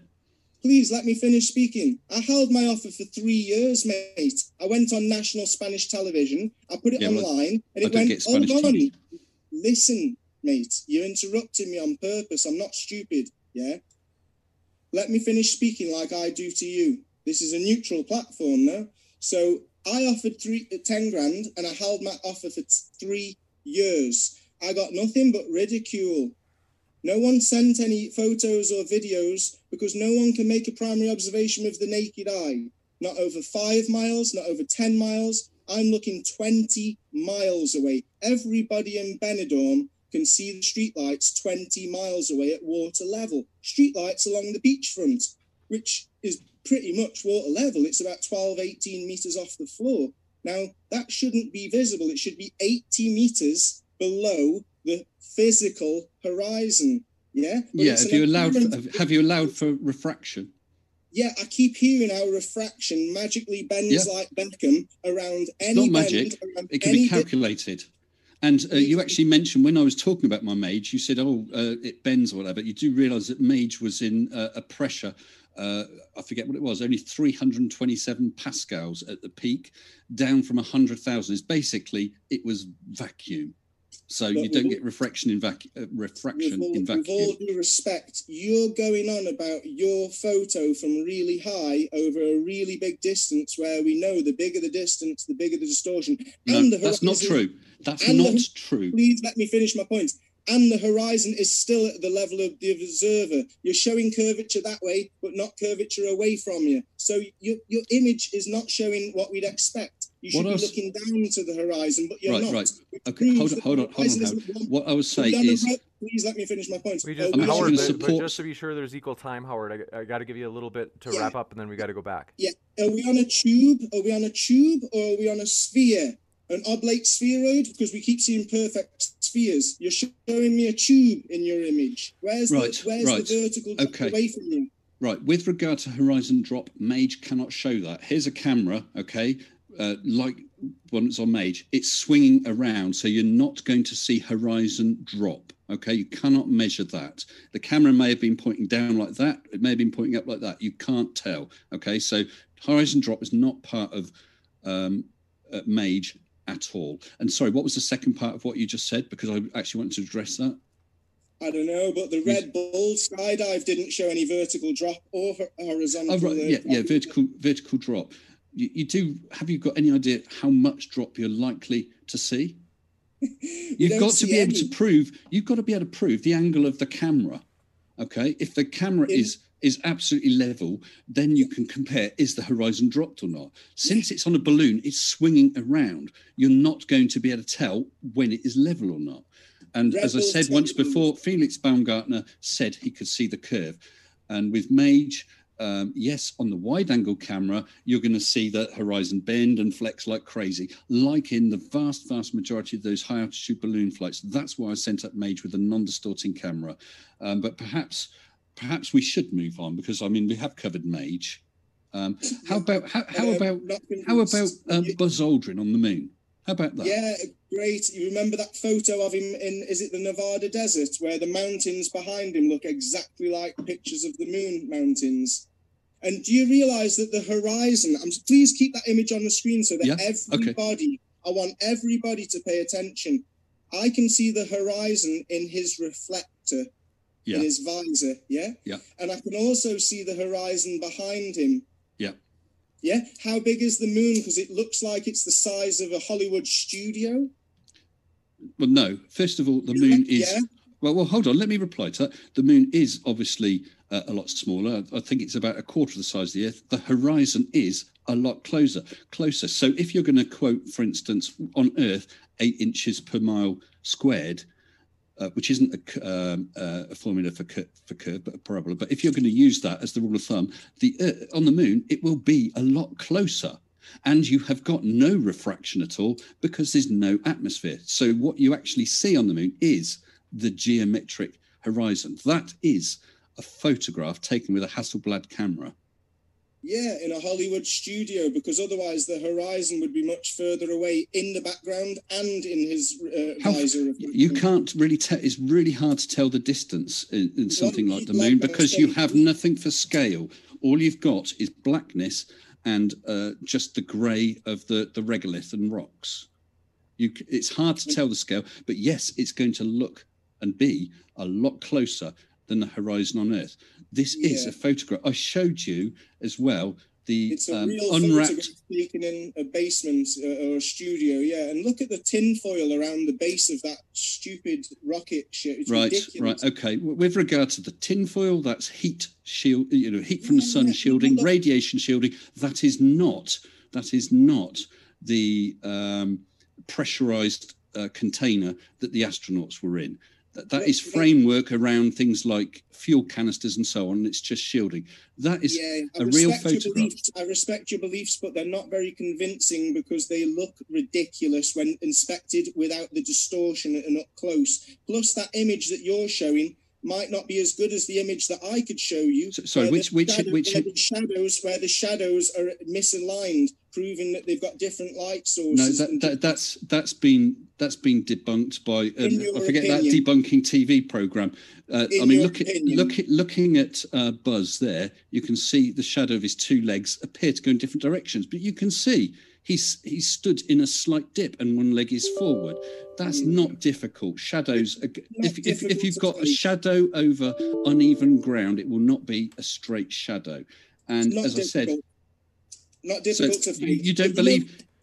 Can I ask you then, how do you not believe that is a real photograph then? It's a real photograph taken in a studio as seen by the horizon. And if I may make another point, and as seen by how dull the surface of the moon is, because when we look at the moon, it's very bright, and they're supposedly on the face of the moon. Now, hold on. How come you want to argue about an interpretation of a secondary information photo when I'm telling you that with a magnifying glass, you can manipulate the chilling effect of moonlight? Now, notice... No, let's just stick with Buzz first. Hold on. We will change. I'm happy to talk about the moonlight in a minute, but let's just finish off with Buzz first, if we may.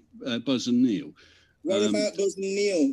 They were Freemasons. They could have faked it in a studio. Well, if they're Freemasons or not, that's got no bearing. Could have faked it. It does, because Freemasons are known for keeping No, secrets. I'm not going to discuss. I'm not going to discuss that sort of thing. Well, I could, because I've got personal experience. I'm not going to discuss. How about discussing? How about discussing this? How about discussing? There you go. Look, this is an original 1969 print from NASA. This is not CGI. It's an original print. It's a physical. There's a physical negative that's stored. Yeah. This isn't a recent copy. This is an original from 1969. Because they've been faking it since then, bro. Wow, a real photo of a studio set, a studio scene. No. They've taken a photo. They took video too. Did you know they destroyed all of the footage, the original footage? It was in McDonald's, I saw it. And they destroyed the technology to get back to the moon. You have belief. You have beliefs. Right. I'm not convinced. I respect your beliefs, but my argument, my positive claim, was that skepticism is healthy and justified, and that your fanaticism is unhealthy and counterproductive. And I like 1957 Chevys, Howard. I like a 1957 Chevy, okay? Can I go out and buy one today? A brand new 1957 Chevy? No, I can't.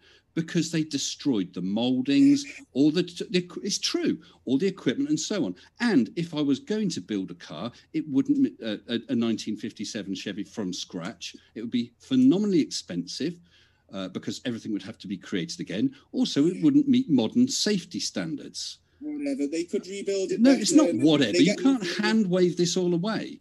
You're hand waving it, mate. You're coming up with excuses and explanations. No, it's not an excuse. Why? When they finished the Apollo program, why would they keep all the equipment to still build Apollo rocketry? Why wouldn't they go back in 40 years, but they can go to Mars? Look, mate, I'm not convinced by all of your storytelling, so I wanted to talk about real scientific... In my hand, I'm holding more computing power than was available on the trip to the moon. More computing power. So why would they build one exactly the same as that if they were going to go again? They could have. They wouldn't. They built it with modern. Stop with your storytelling. It's all rubbish. They could have. Why is that rubbish, Howard? Please let's talk about stuff that can be verified instead of your little beliefs and stories and explanations, yeah? Well, it's verified. I mean, this phone's got 32... This phone has 32 or 64 gigabytes of memory. Please it's not irrelevant. Please back then, when I started... Okay, this can be Howard, verified. we do have to give him a chance to respond. I never asked him about that. But no, it's but you just hand waved it. It's relevant. Yeah, you hand waved it away. When I started in IT, I worked with mainframe computers. The largest disk drive we had was 80 megabytes. 80 megabytes, and yeah, but that was that was mid 80s. When you're talking about the time of the moon landing, you're talking about several K. You have no concept of the way computing has come on. You're only making arguments that prove that we wouldn't have had the computing technology to have done what they claimed to do back in then dates and for everything to have turned out fine. Yet they couldn't go back in 40 years. So to not have that argument, which has been argued for years, and everyone's bored of it, I'd like to talk about some of the points you've made. You claimed that I said that moonlight adds cold energy. No, I didn't. You've twisted my words. And people tend to do that when they want to discredit... Well, explain yourself then. I said that moonlight chills. How can it chill? Do the experiment and then maybe... No. How would it physically chill? You're shining moonlight on an object and making it colder. Well, on a wet surface or a body of water, you will find that the temperature drops 2 to 3 degrees on average in direct moonlight. Whereas water or wet surfaces that are shaded, not sheltered, not covered, not caused by radiative cooling, open air, unsheltered areas that are cast shadow. Let's go with that. Let me just finish. They don't drop in temperature. Not only does the direct moonlight chill, but a magnifying glass can manipulate the effect even stronger. So rather than debate your beliefs in debate beliefs in secondary information, I'd like to know, why are you discouraging people from making their own primary observations at water level and checking moonlight, and to just believe in what you say because you believe in an official narrative? Right. We do have to give him a chance to respond, so he has plenty of time. Right. First of all, I'm not discouraging people. I would encourage people to attempt that experiment, Howard. I'd never discourage anyone from asking the question and trying to find out. But how you think about this for a second. Let's go with this for a minute, okay? Let's assume that moonlight somehow chills things, okay? What is actually happening? We have light coming from the moon, which I would say is reflected from the sun, but okay, you've got light coming from the moon. Light is energy. So you are saying that receiving energy in the form of moonlight causes a chilling effect. Adding energy is making it colder. Who says it's adding? Well, what do you think it's doing? I have this object, this pen or whatever it is. I put it in moonlight. What is happening to the pen? Moonlight is shining on it. It is receiving radiation from the moon in the form of light, and yet you're saying it's getting colder. Therefore, you are claiming that adding some energy in the form of moonlight is cooling this object. No, that breaks the laws of physics. You're twisting my words. I'm not. That's exactly. You're saying you have an object, whatever it is. Can I say surface. What I would say? No, because I'd like to actually respond, Howard. Right, I do want to give more time to... No, Howard, I'm saying I do want to give plenty of time to Mr. Sensible so that it's equal, because I think that we've given you a good amount of airtime in the last little segment that you spoke in. Right, so Howard, if you're stood in the sun, you feel warmth because you're receiving energy from the sun. Yeah. I don't think you'll deny that. It'd be strange if you did, and I'm assuming you're not going to deny that. You stood in moonlight, you're receiving energy from the moon, but it's hardly any, okay? So either you're going to feel an increase in heat from the moon, or it's so negligible you're not going to measure it at all. What you're not going to do is receive energy from the moon and have a cooling effect. That is adding energy to make something colder. That doesn't happen. If you're going to cool something, you need to move the heat away, either by convection, radiation, etc. Okay, so what happens endlessly with those experiments is they are malformed. either. Well, actually, I'll ask you a quick question. This is just sort of a yes or no. Are you talking about, for instance, using a laser temperature thing, laser thermometer? I never said that it adds energy. That's what word, because you're basing your belief on the assumption that the moon is reflecting sunlight. So, number one, they might need to read. I could say it really quick rather than listen to you put words in my mouth. I could tell you. I'm not putting words in your mouth, Howard. I'm not putting. I asked you. I'm trying to make my point, and I asked you just for confirmation. When you're talking about reading those temperatures, are you talking about using a laser thermometer? That's just a yes or no. You can use either a laser thermometer on wet surfaces, or you can use a normal food thermometer. Okay, and you okay, still right. Pick up an accurate reading, especially when you. That was a yes or no, Howard. That was a yes or no. Yes or no. I'm trying to make a point because you're twisting. Yeah, but Howard, it's in the middle of my point. I just wanted that as a confirmation. Now, you've actually said both, laser and an ordinary, okay? With regard to laser thermometers, where people use those and point the laser spot, that's just to aim it. It's not measuring the temperature just at that spot, but in a circle around that spot. Now, you said sort of standard thermometers as well. That's a different thing. Okay, so that aspect doesn't apply. But you say I'm putting words into your mouth about adding energy. Light is energy. Light is energy. If you are in moonlight, you are receiving energy in the form of that moonlight, wherever it comes from, whether it's generated by the moon, lamps on the moon, or reflected from the sun. I don't care. It's light coming from the moon. That is energy. Therefore, you are adding energy to your body. If you're stood in the moonlight, you are adding energy to that object, whatever it is that you're interested in. Therefore, if you're saying, if you put it in moonlight, it gets colder, you are, by definition, saying, if you add the energy from the light of the moon, you're making it colder. You cannot make something colder by adding energy. May I? Of course. I'm happy to take turns. Right. I never said that it was adding energy, did I? I never said that it was giving cold light, did I? Well, what are you saying then?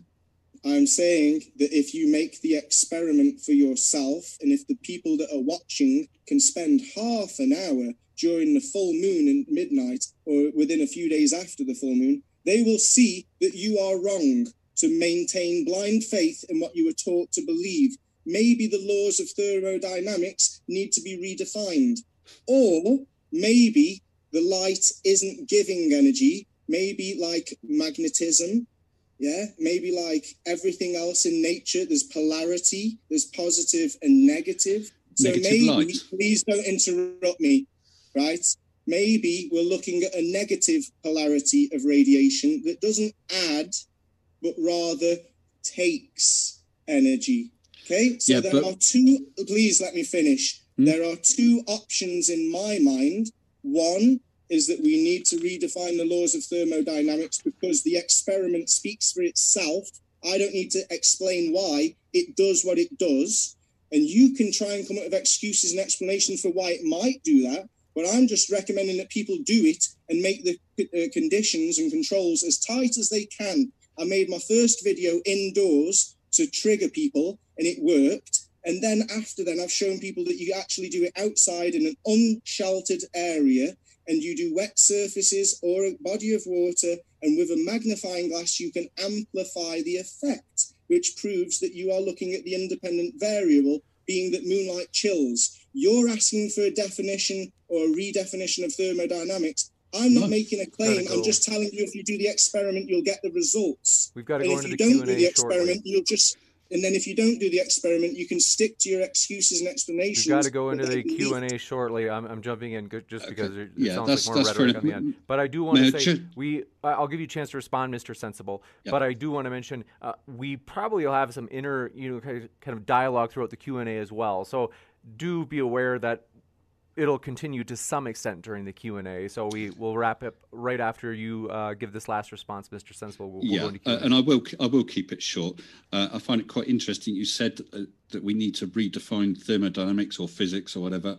Wow.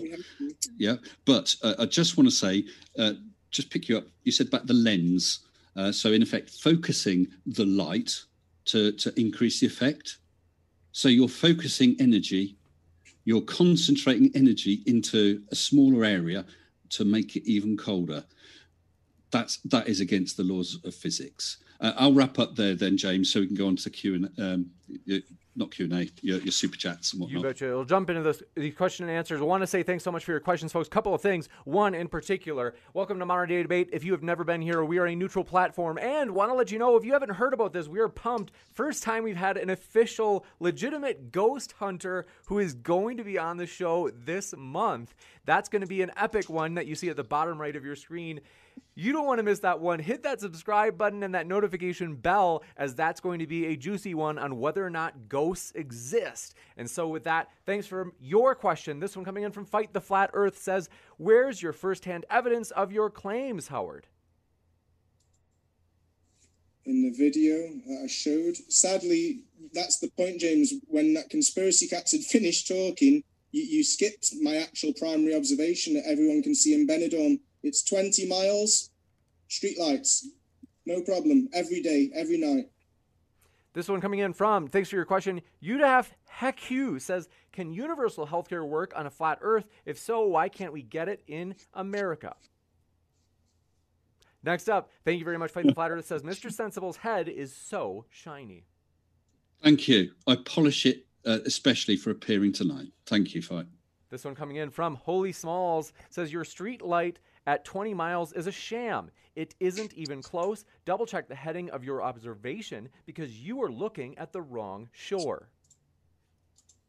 Even if it was 10 miles away, which Google Maps says, no, it's 20. Everyone can look from the Rincon de Loints Benidorm to San Juan Beach, and you can see further than San Juan Beach. I'm just talking about the streetlights along the front of San Juan Beach. They're 20 miles away. Even if it was 10 miles away, you shouldn't see them. But you can. Everyone can. Everybody can see 20 miles away at water level. As my video shows. I've used it in loads of videos. You got it, Ann. Thank you very much for this question. Coming in from Sean Hawkins says, Howard, why is latitude marked off in degrees of a circle? Why do sextants need a flat baseline? They wouldn't work on a curved surface. You can't calculate the height of a mountain or the angle of a star or the height of anything unless you've got a flat baseline. So look at sextants. This one coming in from, do appreciate your question, Holy Smalls says, Howard, you can't trust the government. Howard, you say that we can't trust the government, but then you also say, here are a bunch of citations from the government, trust them. Yeah, I can show that they contradict themselves and that's why we should be making our own primary observations instead of believing YouTubers and mainstream media, because even if they are showing something in that water tank, they're still relying on a microscope to find millimeters. And if it's a microscope, then that lens is suffering distortion. That was one of the points. So your water tank's not really very strong either, because natural observations debunk what you're claiming. No, the fact that they have to adjust those rails into a curve but to maintain the same distance above the surface of the water shows that the surface of the water is curved along the gravitational equipotential. And that's fact. No, it's just showing that the water might be moving. No. They don't do it. They can't do it while the water's moving. They actually are pushing a pin through the surface of the water to measure it. The surface of the water could be affected by many things like electromagnetism and stuff. You haven't proved gravity. It's never been manipulated. And if Earth was curving, you'd be able to prove it over 5 miles. Boom. You can't. This one That's coming density. in from... We're bored of that shit, man. Made by Jim Bob. Made by Jim Bob says, Mr. Sensible, what is your response to Buzz telling Conan O'Brien, quote, you didn't see us land on the moon. What you saw was animation, and you associated that. Yeah, I have seen that clip, but I've only seen that little clip. I haven't seen the full interview, so I can't really comment. But I also know that when he was accused of lying by some guy, Buzz punched him out because he wasn't lying. And as I said, I have an original 1969 photograph autographed by Buzz Aldrin. I have zero doubt that we went to the moon. Every time someone has tried to debunk it, they have failed. Yeah, that's right, Howard. You do it. That's it. That's fanaticism. Hail Sagan. Hail Sagan. Thank you for your honesty. You have no doubt. That makes you a fanatic. No, I have no doubt. I'm open to it. But yeah, I'm open to it because if you're not open to being wrong, then you are perhaps fanatical. I'm open to it, but you need the evidence, and not just a small piece of evidence. It would have to be a great big piece of evidence because it's got to counteract all the other evidence that we have. Like, for instance, probes have now orbited the moon and photographed the equipment that was left there, including the trails made by the astronauts. That's independent verification there. That's a story, mate. It's a story. Well, you can go nutter, but I don't care. I'm not saying I'm showing physical reproducible evidence that contradicts the secondary information. I'm making primary observations, first-hand evidence for manipulating moonlight with a magnifying glass. Looking at any star, they all come into focus at the same zoom distance, yet you want to believe... They're point sources of light. They're point sources of light. And incidentally, in your presentation, you had all those stars looking like watery blobs. I don't know who took those photos, but they can't use a camera. You can get exactly the same effect if you film like a car tail light at a distance at night. Have it out of focus, it will look just like those stars. Learn to camera. Must go on to the next one. This one, Fight the Flat Earth says, let's see. Made by Jim Bob says, sensible, unknowingly standing on a massive, wait, did I read that one? Massive 3D trapezoid. Can I use the stars in trigonometry to tell me I'm standing on a massive trapezoid?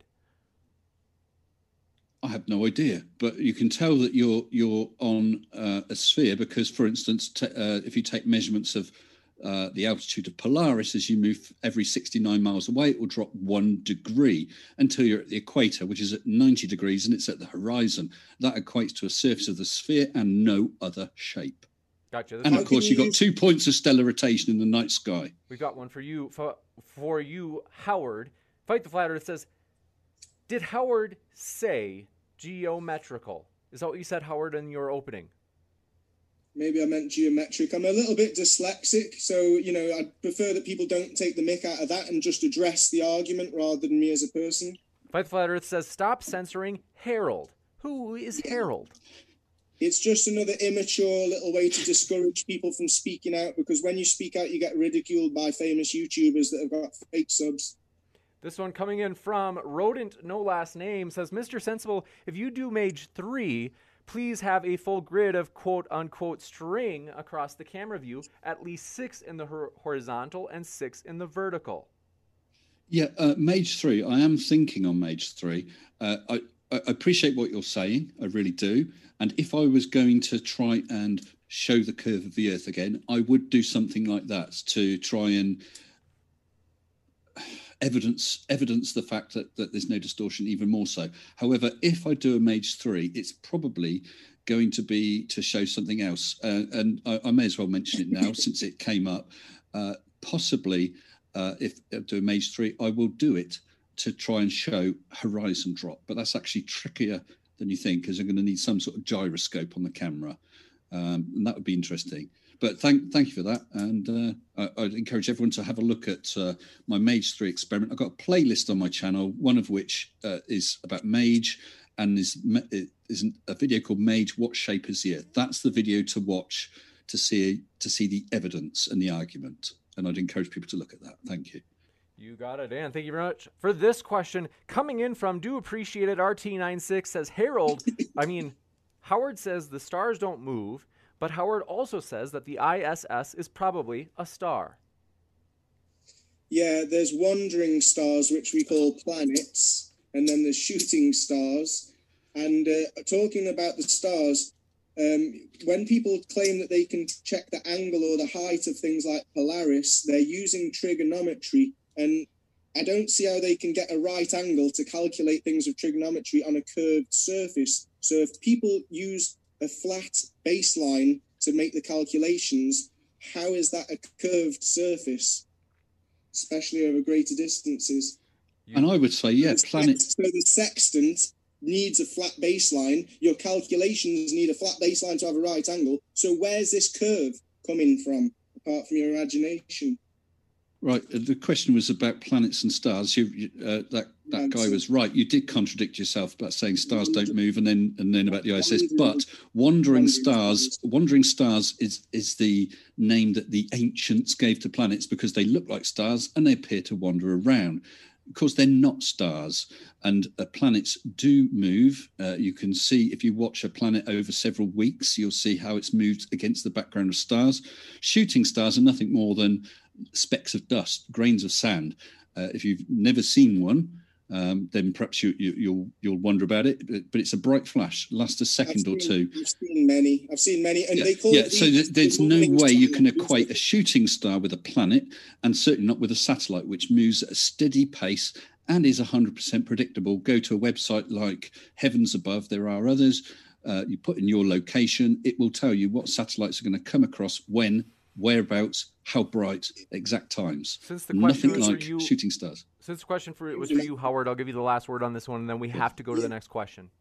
Use an astrolabe to predict where stars are. Yeah, that's great. And let's talk about Venus, which you call a planet, yet the ancient called Lucifer. And the Vatican owned the biggest telescope in the world and called that Lucifer, to stare at Lucifer, Venus, because it's a wandering star and it flickers even when it's high above the horizon, when the sun's behind it after sunset, or when the sun's behind it before the sunrise. So yeah, we see flickering evidence that Venus is not what we've been told, or where we've been told, because it's blatantly flickering bright when the sun's behind it. This one, because it's a star. This one from Fight the Flat Earth says, Howard is lying. I sent him 5 pictures of UK from space. Is this true? I put them in my video. They're ridiculous. They're all odd, and none of them show any sign of cities, and none of them can be backdated. Like I say, people keep trying to show me cities and backdating them. I'd like to see a whole country. Show me a photo of a whole country. Is it that difficult? Well, Howard, if you took that one of those photos of the UK, maximised to your screen, I don't know what screen resolution you run at. I don't know, 1024 by 768, 768 pixels up. Would you expect to see details of the growth of a city on that scale? You won't, because it would either be the size of a pixel or two with a major city. Any towns or cities smaller than that will be sub-pixel size. You're not going to see it. You only got 768 pixels up at that screen res. Didn't you see Simon Dan's video of Shanghai over 5 years? Come on, mate. Well, I saw it in your evidence, but then I showed you cities growing from satellites. You went, I went to Google Earth to the level where it's showing satellite views of various things, including Dubai. You went, Whole country. I'll give you the last word here, Howard, then we got to go to the next one. I'm getting the same response from you as I did Simon Dan. I'm asking to see the changes of a whole country. One photo of a whole country once a year at night time. Go back 5 or 10 years and let's see this difference that Simon Dan already proved you would see. In places like Shanghai, even from outer space, you would see the massive city development over 5 years. But we don't, because there are no photos of a whole country. There are only photos of cities and composite images of whole countries or cartoons. Thank you. I do want to backtrack. Earlier, you had said that I didn't show your footage. The reason that I had jumped through your opening video, partly, like a minute of it or so, was I had mentioned beforehand, video is okay where you explain it to the audience, but when you are pulling in audio of other people's content, that's why I skipped ahead. So it was nothing personal. It's nothing about James, Flat Earth. It's purely... I just want to be sure that that everybody knows the actual reason that I wasn't trying to be a jerk.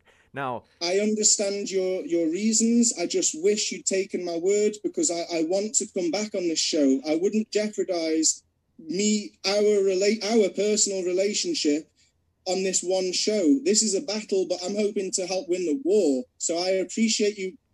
Apologize. I accept your apology. And just so you know, the whole thing about conspiracy cats, that I do have a photo to show on the very start of my video that he did give me permission, but never mind that. It had already finished. So if we could go back to that observation, if you know roughly where it is, I would love everyone to see the streetlights 20 miles away. It was literally just about to come on, and it's the hardest evidence I've got, which is why I went and offered 10 grand on national TV, because a little bit lower to prove me wrong. That we should be skeptical. I'm not saying that the Earth's flat. I'm saying that we should be skeptical, and that all of this satire and sarcasm and ridicule, it only leads to hatred, division, and the whole approach that Mr. Sensible. Okay, well, now you're just using this to try to steal time. So my point wasn't an apology. It was just so everybody knew the reason why I did skip over that content. And I also told you beforehand, if you wanted to show a picture of the streetlights, you don't need audio, which is what I told you about before the debate. So next question. Truth Nerd says, Howard, honestly, if you dismiss all Apollo evidence as fake, are you not all the more going to dismiss all Artemis evidence as fake and CGI? If people can show first-hand evidence, reproducible primary observations that could support the secondary information that NASA, SpaceX, and Virgin, who owns an island, Galactic, are promoting as real. I don't see any first-hand observations to support the secondary information that all these YouTubers that we're debating are promoting that we should follow and trust with blind faith. I'm promoting experimentation, and I don't see why everyone's so triggered by that, unless it's because that's part of the programmed reaction of being indoctrinated and being under Well, can I just quickly respond to that? Sure. I did show you exactly that in my presentation. I showed you the cloud patterns from MAGE, the cloud patterns from 2 independent satellites. I forget the name of the one. It was used by the Met Office, and the other one was a NASA one. They matched what MAGE showed. So MAGE confirmed the satellites confirmed each other, and the satellites confirmed MAGE. This one. So that's independent confirmation.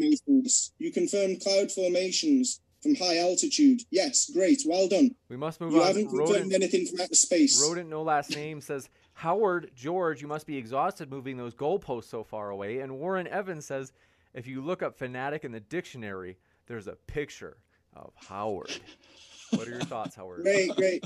So when I said that you can't visit the Antarctica, it's because it's nearly impossible. The only way that you can get permission to go to the Antarctica is to have hardly any supplies of food or for warmth. So because they're so strict on nature preservation, the only way a multi-millionaire could go to the Antarctica is to go there for a couple of days. You can't travel very far in a couple of days, especially if you're not allowed to take any machinery or food supplies. So yes, it's allowed, but it's allowed in a way that you cannot do anything when you get there. So independent exploration is really suppressed. Right, you said that it's suppressed. You said that in your evidence. I said it isn't. You now seem to have changed a little. Certainly, the Antarctic Treaty is available for anyone to read. It's 4 A4 pages. It does not say you can't go. Yes, it has to. You have to protect the environment. Yes, you're not allowed to do military stuff there. That's what the treaty is for. It's not saying you can't go there. It's just that it will be rather expensive because it's a dangerous place at the arse end of the world. How come Richard Branson hasn't flown over there? That would be safe, no? No one's flown over the Richard Branson. Well, why not ask you? Why has nobody, no rich people or government agency or military, flown over the whole Antarctica in a straight line with a video recorded? It doesn't exist. Maybe because you can't. I'm not Have a look sure. at one more orbit. That was a north-south circumpolar. We've already seen it, and it didn't go over the whole Antarctica. It went over a portion. I've already looked into it. None of your claims are backed. This one. Coming in from Cheese Quarter Pounder says, what should I say to my rice to make it taste nice? JV Charles says... Nice. Speak nice to each other. That's why I'm against all of this ridiculous name-calling. And I'm not just shouting out the Globe believers. Like I said, I've got friends that believe in the Globe, but they're not fanatical. I'm also shouting out all of the flat earthers preaching their beliefs. Everyone needs to stop calling them globe tards and stop trying to make names ballers. Let's just talk to each other with respect. Enough's enough. Gotcha. And JB Charles says, didn't Buzz tell a little girl they haven't went to the moon? I have seen that clip. I don't think he's saying exactly that. I can't remember the words he used. I have seen that clip, and I understand it's been argued against or debunked as to the meaning. But I'll be honest, I can't recall the exact words, so I can't comment on that, I'm afraid. You got it. Arn Rurvik says, Howard, why don't you take a satellite dish, go outside, and prove that TV signals don't come from space? Cheap and easy. Are you too lazy? Most satellite dishes, if you pay attention, are pointed horizontally or slightly diagonal to go over the buildings that are close to them. There's not many satellite dishes that point up. They tend to be... They do at the equator, Howard. They don't in the UK. That was the point of my evidence. Yeah, because they can bounce signals off the electromagnetic field. There's many satellite dishes that do that, yeah. What electromagnetic field? You call it the Van Allen belt. Right, well, I don't think the Van Allen belts come into it at all. Well, this one. I'm saying that they bounce off the firmament, Van Allen belts, electromagnetic field, call it what you want. Next up, David Oliver says, can I ask Howard why we have 2 points of stellar rotation and why Polaris and Sigma Octantis are in opposite hemispheres? Yeah, if you put a number 6 on the ceiling and then you go stand at the other end of the room, it looks like a 9. So if you're at the equator and you look inwards, you'll see that the stars are going clockwise. If you then turn the other direction, they're still, is this right? Yeah, they still go over your head from east to west, regardless of which direction you look. And this would make sense on either model. And I'm not a flat earther. I'm saying that there's a lot of evidence against the globe, especially space exploitation, and that we shouldn't be arguing about things when we could be comparing evidence instead. I appreciate it is an evidence, Howard. It is an evidence. Okay, Howard, we need like a valid explanation. It is an evidence, Howard. For instance, if you were on a merry-go-round, a roundabout, and you had Polaris over the centre of the roundabout, yeah, as you're turning around, it would be rotating one way. If you looked outwards from the roundabout, you see everything just pass by, not a second rotation point. If you have an LP record, it rotates around the hole in the middle on the spindle. You can't have 2 points of rotation on a flat shape. Yes, you can. No, you can't. You've just broken geometry now then as well. Please let me speak. When your field of view is limited and there's other optical effects due to atmosphere, and also possibly what they call the firmament or the electromagnetic field. If the stars are fixed in a position like we see them, then it would make sense that the optics would bend. There are many experiments where you can get a glass dome and show how things will bend the other way when you get closer to the edge. So there are scientific experiments that prove the optical effects that you're claiming we don't see. I'm not saying that is the definite answer. I'm just saying that it can be explained. Let's move on.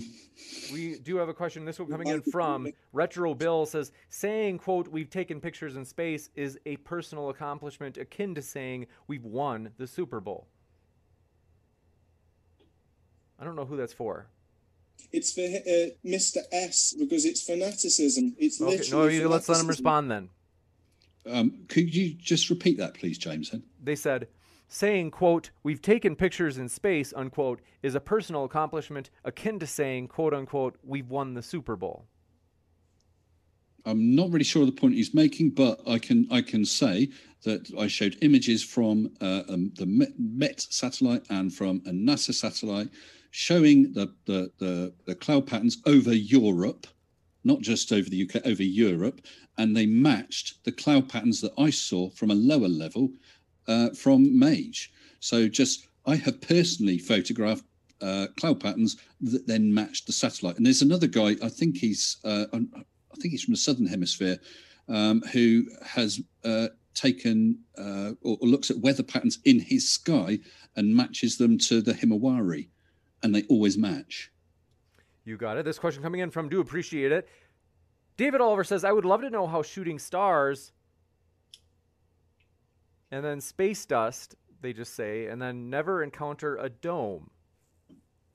I think he's getting at, where does it come from? Where do meteors and meteorites and shooting stars come from if there's some form of dome, which I think is aimed at Howard? Thanks for that. electromagnetic flares and stuff, because we've never seen any physical evidence. All these craters are empty. There's never anything in them. Yeah, you know why? I've been to Meteor Crater. It's huge. I've heard the explanations. Well, this one's actually for you, Mr. Sensible. They said, made by Jim Bob, says, you didn't answer. If unknowingly standing on a massive trapezoid, can we use stars and trigonometry to tell us it's a trapezoid that we're standing on? I suppose you can with enough observations in the mathematics. I wouldn't be able to do it right here and right now. But just as you can show, for instance, as I said about Polaris dropping in the sky 1 degree, so on, you could do those calculations. But across with maths, yes, you could do it with the measurements. You would be able to show if you're on a trapezoid. You got it. And M. Doug says, has anybody mentioned the Southern Cross star formation yet, which is visible due south from every southern hemispheric country? Which works on a globe Earth, but doesn't work on any other shape. Well, I've heard different people argue that point and say that it isn't visible from different southern parts of the world, and that it's also not a fixed, like Polaris is fixed dead center. So I've heard lots of different arguments about the Southern Cross. Yeah, Southern Cross isn't. There is no southern polar star. That Cygnus is very, very close to the southern solar point. Southern Cross is further away and is used as a pointer towards it, like the Big Dipper is used in the north towards Polaris. So it circles around it, but you can see it from South America, from Australia, and so on. But you're looking in different directions if the Earth was flat. I appreciate you're not saying it's flat, but I think that's a get out. But there you go. I've heard other people from Australia say that isn't true, and people from Argentina say that is not true. So I haven't been there myself, so I can't argue it. But I can say that I've seen video evidence of someone in Florida, someone in Australia, and someone I think in South Africa, all looking at the moon at the same time, which doesn't make sense on a globe. There's lots of evidence to support to justify skepticism. This one coming in from Warren Evans says, if Howard used a digital camera to film his experiments, then all his evidence is CGI, as the information from the camera has to be processed by a computer. I'm asking people to make an observation with their naked eye. You can see further than 5 miles and there's no vertical drop. You don't lose landscape due to curvature after 5 miles. There should be 5 meters of drop. You can look along the coast, you can look along out to an island, or you can even find salt flats and places where you can see more than 5 miles. You should easily be able to prove there's 5 meters drop over 5 miles. They can't, so that should cause people to be skeptic about what we've been taught. This coming in from Eric Nelson says, is Howard Australian? Why hasn't he fallen off? I think they mean the planet. Yeah, I don't know what shape Earth is. It could be that we're the ice wall of the Antarctica that we've seen lots of video footage of. We could say that the Antarctica's forever. We could say that there's a firmament like the Truman Show. Or we could say that we're inside a globe-shaped model, like a cosmic egg that the Quran talks about, and that maybe we're inside a multi-dimensional Earth, that like the Pac-Man, you can keep going one way, and you technically appear on the other side of the screen, because we can't comprehend things in a higher dimension than 3D. This one coming in. You could say all that, or you could also say that the Earth is about to be eaten by a mutant star goat. But there's no evidence for that, is there? There is evidence that nobody's flown from the south again. Sean Hawkins says QF14. Does anybody know what this means? Yep, it's a flight. I think it was from, it may have been Sydney to South America that went direct and crossed a portion of the Antarctic. Yeah, that one time in Bandcamp. So who's to say that they didn't pay the people to just go along with the narrative? It was a one-time thing. Why isn't it a very common flight? Why do they fly so far around? You can argue forever with me, but the fact is, you haven't got nothing that you could manipulate. No first-hand evidence. Dr. Stories. Dr. Chaos says, Howard, if a triangle has sides that are lengths 1, 1, and 1, how many sides does a triangle have? Sorry, I don't understand. If the triangle has, it's a triangle and each side is 1 inch, let's say, theoretically, then how many sides does the triangle have? am I supposed to say there's 3 lines in a triangle? I don't really see the relevance, to be honest. I'm not bothered by riddles. I think it's just like, how many lines is, how many lines does a square have? We'd say 4. How many lines does a triangle have?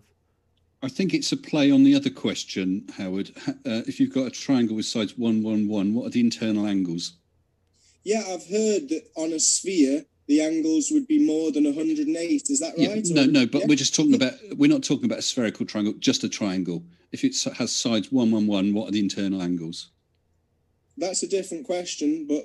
Yeah, but that was a play on... Yeah, if I remember right, there's 108, and over a spherical object or surface, it would be more than 108. But nobody's ever done that. It's all just calculations and published numbers. No one's actually got any first-hand evidence of what they're talking about. It's all calculations. It's in your imagination. Yeah, Wolfie 6020 has done the flight plans for a flight heading south to 90 degrees east to 90 degrees and get back to where he started. That's a triangle with 3 internal angles of 90 degrees. This one coming in from, do appreciate your question. Last minute one, sliding in at the last moment. David Oliver says, Howard, would you say the southern hemisphere is on the other side of the disk? So why is it not called atmoplane? Your answers don't make sense. Yeah, we need to redefine a lot of stuff. Maybe a lot of theories are obsolete. But has anyone noticed that an analemma, the path that the sun makes over a whole year, makes a figure 8, but it's not an even figure 8. The southern hemisphere takes a much larger part of the anemma that we see over a year, which suggests that the southern hemisphere, it has to travel a lot further and faster. But I'm not a flat earther. I'm just saying that there is evidence that, doesn't make sense on a globe there. Yeah, well, the Earth tilts. That's why there's that effect. Yeah, but we see the same stars, the Belt of Orion, align with the pyramids of Giza, no matter what time of year, no matter what year, throughout the course of history, recorded in carved stone. Come back in 20,000 years and they won't align. Let me say it quickly. If we're tilted on our axis, we're looking away from the sun that way, up. 6 months later, we're looking tilted slightly down, a different direction down, a different direction up compared to where the sun is. We still see that 3 stars of Orion cross the path in the sky at exactly the same place at the same angle, and they align with the 3 pyramids of Giza after thousands of years. That doesn't make sense on your globe tilted model, does it? Yeah, it does, because of scale. But if there's any shops open near you right now, Howard, I would go along and see if you can purchase some Ds, because you need 3D. We want to say thank you very much, folks, for tuning in. Our guests are linked in the description. Also, do want to mention, very excited for, as mentioned earlier, last night's debate on whether or not gravity is a hoax, whether or not gravity is fake, with Flat Earth Aussie, as well as newcomer Jockle last night. That is exclusively on the podcast. So if you didn't get to watch it live, that's the way to check it out, is via the podcast. And so I want to say both Mr. Sensible and Howard Jerdstrup, speaking of which, are both linked in the description box here and will be linked in the podcast episode for this. So if you're listening via podcast right now, you can scroll down and find Mr. Sensible's and Howard's links, as we really do appreciate them. And so thanks, Howard and Mr. Sensible, for coming on. It's been a true pleasure to have you. My pleasure. Thank you very much, James. 100%. Thank you very much. And thank you, Howard. Yeah, cheers. Thanks. I hope you take some of my advice and lay off the ridicule. All right. Well, want to say thanks, and everybody. Take my advice. Look at some evidence. I'll be back in a moment with a post-credit scene letting you know about upcoming debates, so stick around for that. Thanks, everybody, and be back in just a moment.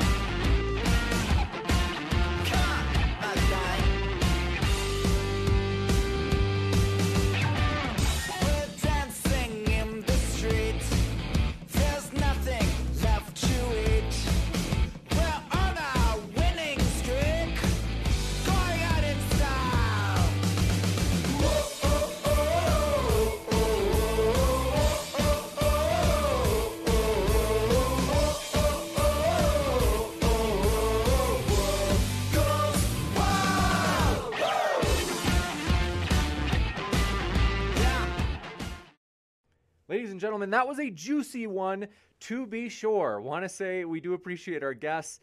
It was a lively one. We do appreciate that, as there's nothing worse, actually, than if you have guests that are, instead of being boring, that's the worst.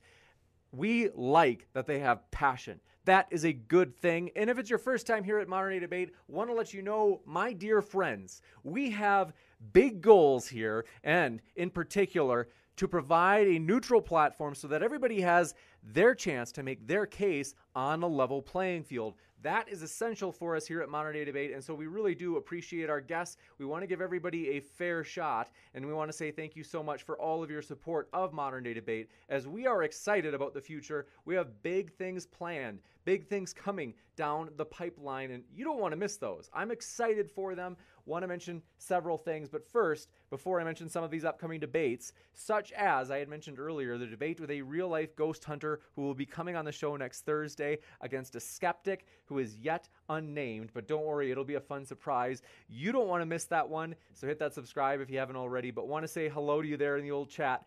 Good to see you, La Toredo, as well as Earthrise and Mr. Sensible. I see you there in the old chat. Good to see you. And Flurfspective, glad you made it, as well as Pay. Thanks for coming by. And Punta, as well as Mallory's Asylum. Thanks for coming by. Thanks, Joe the Toe, for being with us. Hope you're having a great Saturday. And Eric Nelson, thanks for your kind words. Thanks for your call for an encore. Question the answer says, thank you, James, for another excellent show. Thank you. And I pass on all of the thanks to the speakers, as we really do appreciate them. They're linked in the description. So if you want to hear more, you certainly can. And they really are the lifeblood of the channel. They make it fun. We really do enjoy them. It's always a fun time having them here. And so thanks for your encouragement, as we at Modern Day Debate are determined to hit the 65,000 subscriber mark originally it was 60,000, and we are shooting for 65,000 by the end of the year. We believe we can do this. I know it's ambitious. It's 9,000. That's monstrous, but we're going to shoot for the stars. Or what is the old phrase? Shoot for the moon. And even if you don't hit it, you'll land among the stars. We are determined. And then by the end of 2022, our goal is we're on a determined march to make it to 100,000 subscribers by the end of 2022. And so thank you so much for all of your support of that, though. You guys have made this channel blow up. It's been a fun time in 3 years seeing the channel grow to 56,000 subscribers thanks to you. Believe me, you guys make it fun. You guys make it an eclectic community of people from all walks of life. You guys have given great ideas for debates. You guys have oftentimes even helped us connect with debaters. Sometimes people will email me and say, hey, James, this is a popular Muslim debater. This is a popular atheist debater or a Christian debater. Why don't you have them on the show? I already asked, and they said they'd be happy to come on Modern Day Debate. And I'm like, thank you so much. Seriously, that is so helpful. And so we are just super thankful. You guys, thanks so much for making Modern Day Debate a fun time. And thanks for just all of your support. You guys, I'm just a guy that's sending emails in the background. Believe me. I'm just thankful for all of the speakers, as well as you, as well as the moderators. I don't thank you enough. Thanks, moderators, for helping keep the chat clean in terms of we've always had a rule against hate speech, obviously. Anything that violates terms of service. We like that YouTube recommends our videos like crazy, and we're grateful for that. They've helped us grow immensely, so we do want to follow the YouTube rules, because if we don't, we get kicked off the platform. And so, want to say hi, though. David Oliver, glad you made it, as well as M6 Maddie and Gleam, thanks for coming by, as well as Explain How. I see you there. Good to have you. GG Cash, thanks for making it. Lime Play, we're glad you're here. And Randomized, thanks for coming by. Pete Johnson, glad you're with us. Lacey Ann, good to see you again. H. Jasper E., good to see you again as well. And thanks for your kind words. Lime Play says, nice one, mate. Thoroughly enjoyed it. I'm totally encouraged to hear that. It was a fun one. And Abrantino, thanks for coming by. We are pumped to have you with us. Eric Nelson, thanks for coming by, as well as Lunar Node. And Bradders says, hey, James. Hey, Bradders, glad to have you with us. And Scavar 4000, thanks for coming by. We are glad you are here. And Ron J, thanks for coming by. Says, I can Skype. Let's debate. Well, we are open to it. If you want to come on and debate on Modern Day Debate, we do have a sign-up sheet that I'll actually share that in the chat right now.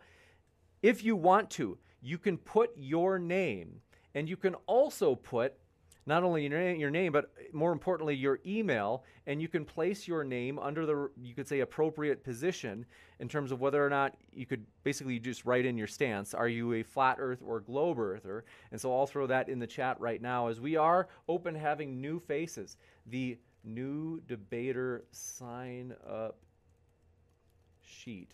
I'm throwing that in the chat. It may not be right away that I get a hold of you if you sign up. I do want to let you know we have a lot of people who actually, they come to us and they actually set up the debate already. So they're like, hey, I have somebody to debate. Will you host it? And we're like, sure. Like, thanks for setting it up already. And so we do prioritize those. And so be patient if you happen to sign up, and I'll try to reach out to you. But Let's Farm, good to see you there. Thanks for your support. And that reminds me, we do have an epic modern day debate Discord. We highly encourage you to check it out. It's in the description, and I'm also going to throw it in the live chat in just a moment. So let me get that really quick. Thanks, Let's Farm, for your kind words. Has been loving this channel since the early days. Thanks, Let's Farm. Seriously, your encouragement means a lot, and thanks for all you do in the Discord as the lead mod in the Discord. Punta says, Modern Day Debate is a neutral platform. Thanks for your kind words, Punta. And then Deliberate Creation, thanks for coming by. We were glad you were with us. Wisconsin Sirens, good to see you. It's been a while. Glad you made it. Thanks for your kind words. Brooke Chavez says, we love this channel. Thanks, Brooke. Seriously, that means a lot. And I love you guys. You guys are honestly so fun to hang out with. Like, I love these after shows. This is a blast for me. And Brooke says, like this video. That's true. Don't forget to hit like if you haven't already, my dear friends. We appreciate your support. That really does help. The word on the street is that it helps boost us in the algorithm, and so thanks for your likes. 183 is a great start, so we can totally make it to 200 likes. If you are listening, you're like, oh, yeah, you're right. I didn't even realize I forgot to hit like. Like, I never even thought of it. Please do. That helps us. We do appreciate that. If you want people to see this debate, if you thought that your side was more persuasive, for example, and you want the audience, or you could say the public on YouTube to see that, well, hey, great way to help get it out more if you happen to hit that like button, as that boosts us in the algorithm just a bit, and so we do appreciate that. Now let me grab that Discord link, as I do want to encourage you to check that out. We're also on Twitch. If you didn't know, we're pumped about that, and so if you haven't already checked that out, you can find us there. But more importantly, as I mentioned, our Discord, I just threw that into the live chat and highly encourage you. They oftentimes have after shows. They also oftentimes have debates that are hosted there. It's almost like a training ground. We oftentimes like to see, before a person comes on to the debate, or you could say before they come onto the live show and debate live on YouTube, where all of our subscribers and all of YouTube potentially could see it, is we do like it if we see that somebody's already done a debate somewhere, so that helps a lot. But we do want to say thanks so much for your kind words. Deliberate Creation says, hit the like. Thanks for your, seriously, thanks for your support, Deliberate Creation. That seriously means a lot. Gleam says subscribe and hit that bell as well. Thanks for that support. Seriously, we appreciate your positivity, you guys. The internet oftentimes is a negative place. It really is oftentimes. You've seen Twitter, but I do have to say, I appreciate that you guys are a positive bunch. We really do appreciate that. You guys make it fun. And Punta, good point. Any thumb, whether it be a thumbs up or a thumbs down, is good for the algorithm. So we do appreciate that. Yeah, if you're like, hey, James, I didn't like this debate, feel free, like hit the old down vote, and that lets us know if you, for example, don't like the topic, whatever it might be. H. Jaspery, thanks for your kind words. Says, thanks, James and mods. Bit late, but enjoyed the show. I sense a bright future for all of us. It's definitely getting hotter than ever. Thanks for your support. And it is actually, it's exciting that we have, like lately, the debates have just been really high caliber, and we're excited about that. It's encouraging. It really is. I'm pumped about that. And so, man, I am pumped. It is encouraging. It's just like, I have to tell you, we have some other awesome debates coming up as well.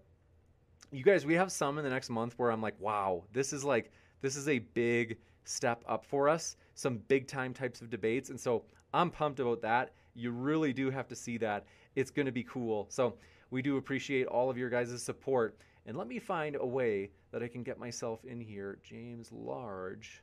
I'm trying to get my happy little picture in here. There it is. Is basically, I have this, let's see, full zoom. Want to tell you, if you haven't seen, David Wood will be debating Daniel Hikachu on Islam and violence I think it's Muslim and Christian perspectives. You don't want to miss that full Zoom of James for after show. Okay, I have to let you know about that, but I also have to let you know, you guys, there's a ton of cool stuff coming up. We are about to lock another big one in besides that one. It really is. Keep an eye out, as we have been just super encouraged that so many people have been reaching out to us in terms of like, hey, I'd love to come on Modern Day Debate, which is obviously encouraging for us. We're like, hey, that sounds awesome. Like, thanks for letting us know. And I am pumped, though. Couple of things. One, if you didn't see it, last night, a debate with Flat Earth Aussie, as well as newcomer Jockle. That was a juicy one, a lively one. That's at the bottom right of your screen, and it's not on YouTube. It was live on YouTube. Some of our debates, we occasionally host them live on YouTube. And then after that happens, we put them onto the podcast and take it off of YouTube. The reason being, we really want to let people know, if you didn't know, we do have a podcast, and it's been super encouraging that people have been saying like, hey, this is actually really useful. And I want to tell you, it's such a piece of cake. We could do it together. If you pull out your favorite podcast app right now, I've got mine, Podcast Addict. It wants an update, I think. But here it is. You can see the Modern Day Debate logo in the middle at the top. You see that blue and black logo? That is the Modern Day Debate podcast, and I highly encourage you, my friends, check it out, as it's been encouraging that so many people have said, hey, that's actually really useful. I use it while I'm cooking. I use it while I'm cleaning the house. Bob has said he uses it while he goes to the beach and just gets some sun. I encourage you. It's been apparently really useful for people, and so we want to let you know about that. And so if you want to see that debate on whether or not gravity is a hoax, hey, you can listen to it on the go, and it's nice. Right now, there's no ads, so it's another nice thing. If you're like, well, like if I listen to it on YouTube, oftentimes they'll put an ad in like every 10 to 15 minutes or something like that, and depending on the channel, sometimes I've seen channels, by the way, where it's like every 2 minutes, and I'm like, come on. Intelligent Square Debates is the one I'm talking about, which, by the way, we're encouraged that we are pursuing the vision. We really do want to be the channel, namely the most neutral channel on YouTube, as well as the fastest and biggest debate channel, such that when people have a debate that they want to do, they say, hey, we trust Modern Day Debate. We heard about them. Let's go on there. As Intelligence Squared is one, it's the only one that I know of that's like an official debate channel that's admittedly bigger than us. I have to say, though, if you look at their average views per video, I'm encouraged that we have been making a bigger impact. And I think the reason is we've just got more fresh topics, more new speakers, more variety. And so that's encouraging. And want to say, most of all, we have you guys. You guys as a team have made this channel epic. And so I want to say thanks so much in helping us fulfill that vision of being YouTube's premier, YouTube's clearest, best objective channel, so that someday on Twitter, when PewDiePie and Mr. Beast have a debate and they say, you know what, let's, instead of doing this debate over tweets, let's do this on video. Someone will have just tons of people will reach out and say, hey, Modern Day Debate is where you should do it. We are excited about that future, my dear friends. So Deliberate Creation, good to see you, as well as Benevolent Intelligence. Thanks for your kind words. Says you've made a great channel and a great community, James. We all appreciate it. Thanks for that. Seriously, that means more than you know. And Eric Nelson, good to see you, as well as Perpetually Annoyed, good to see you. And Porch Min, thanks for coming by. Joshua Alex says, how much do you have to do to get that PhD all wrapped up? I'm almost all but dissertation. I've got my comprehensive exam this fall, within a month actually, so it's been busy with that. And then after that, it'll be close to being ABD, or all but dissertation. Namely, it means I'll just be doing research and teaching for the last extra year or potentially 2. And so we are encouraged. I'm encouraged about that. It's been a fun time. It stretches me, that's for sure. But I'm excited about the future. And Lacey Ann, good to see you, says just hit the thumbs down twice so they really know you didn't like it. That's funny. And then Mallory's Asylum, good to see you, says juicy. I couldn't agree more. So much juiciness. And then let's see here. I got to run in a second, but want to say thanks everybody for your support.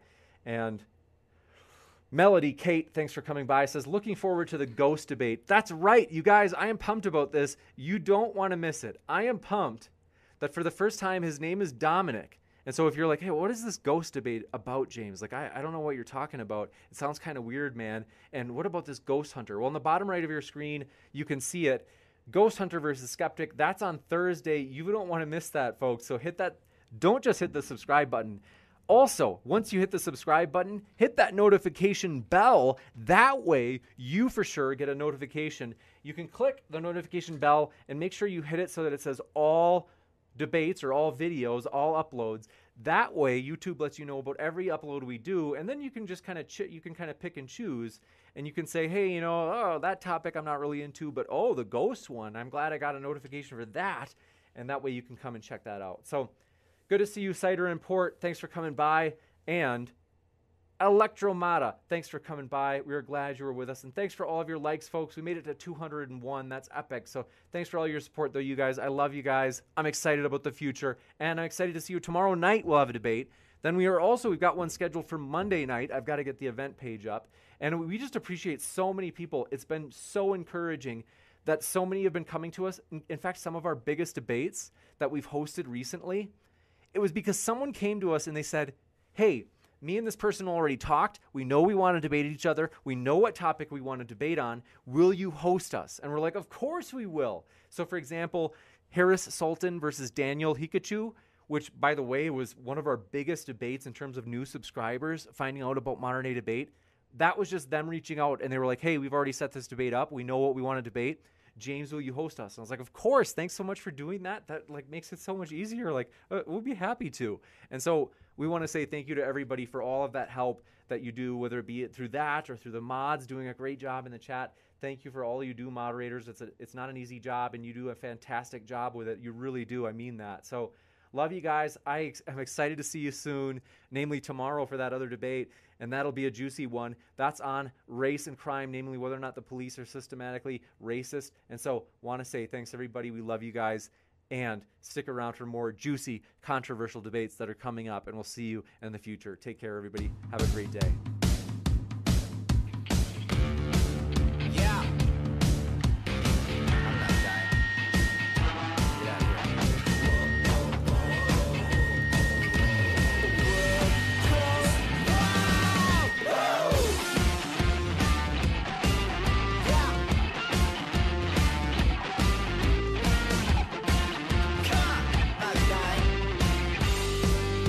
Save big on brunch for mom, all in the Kroger app.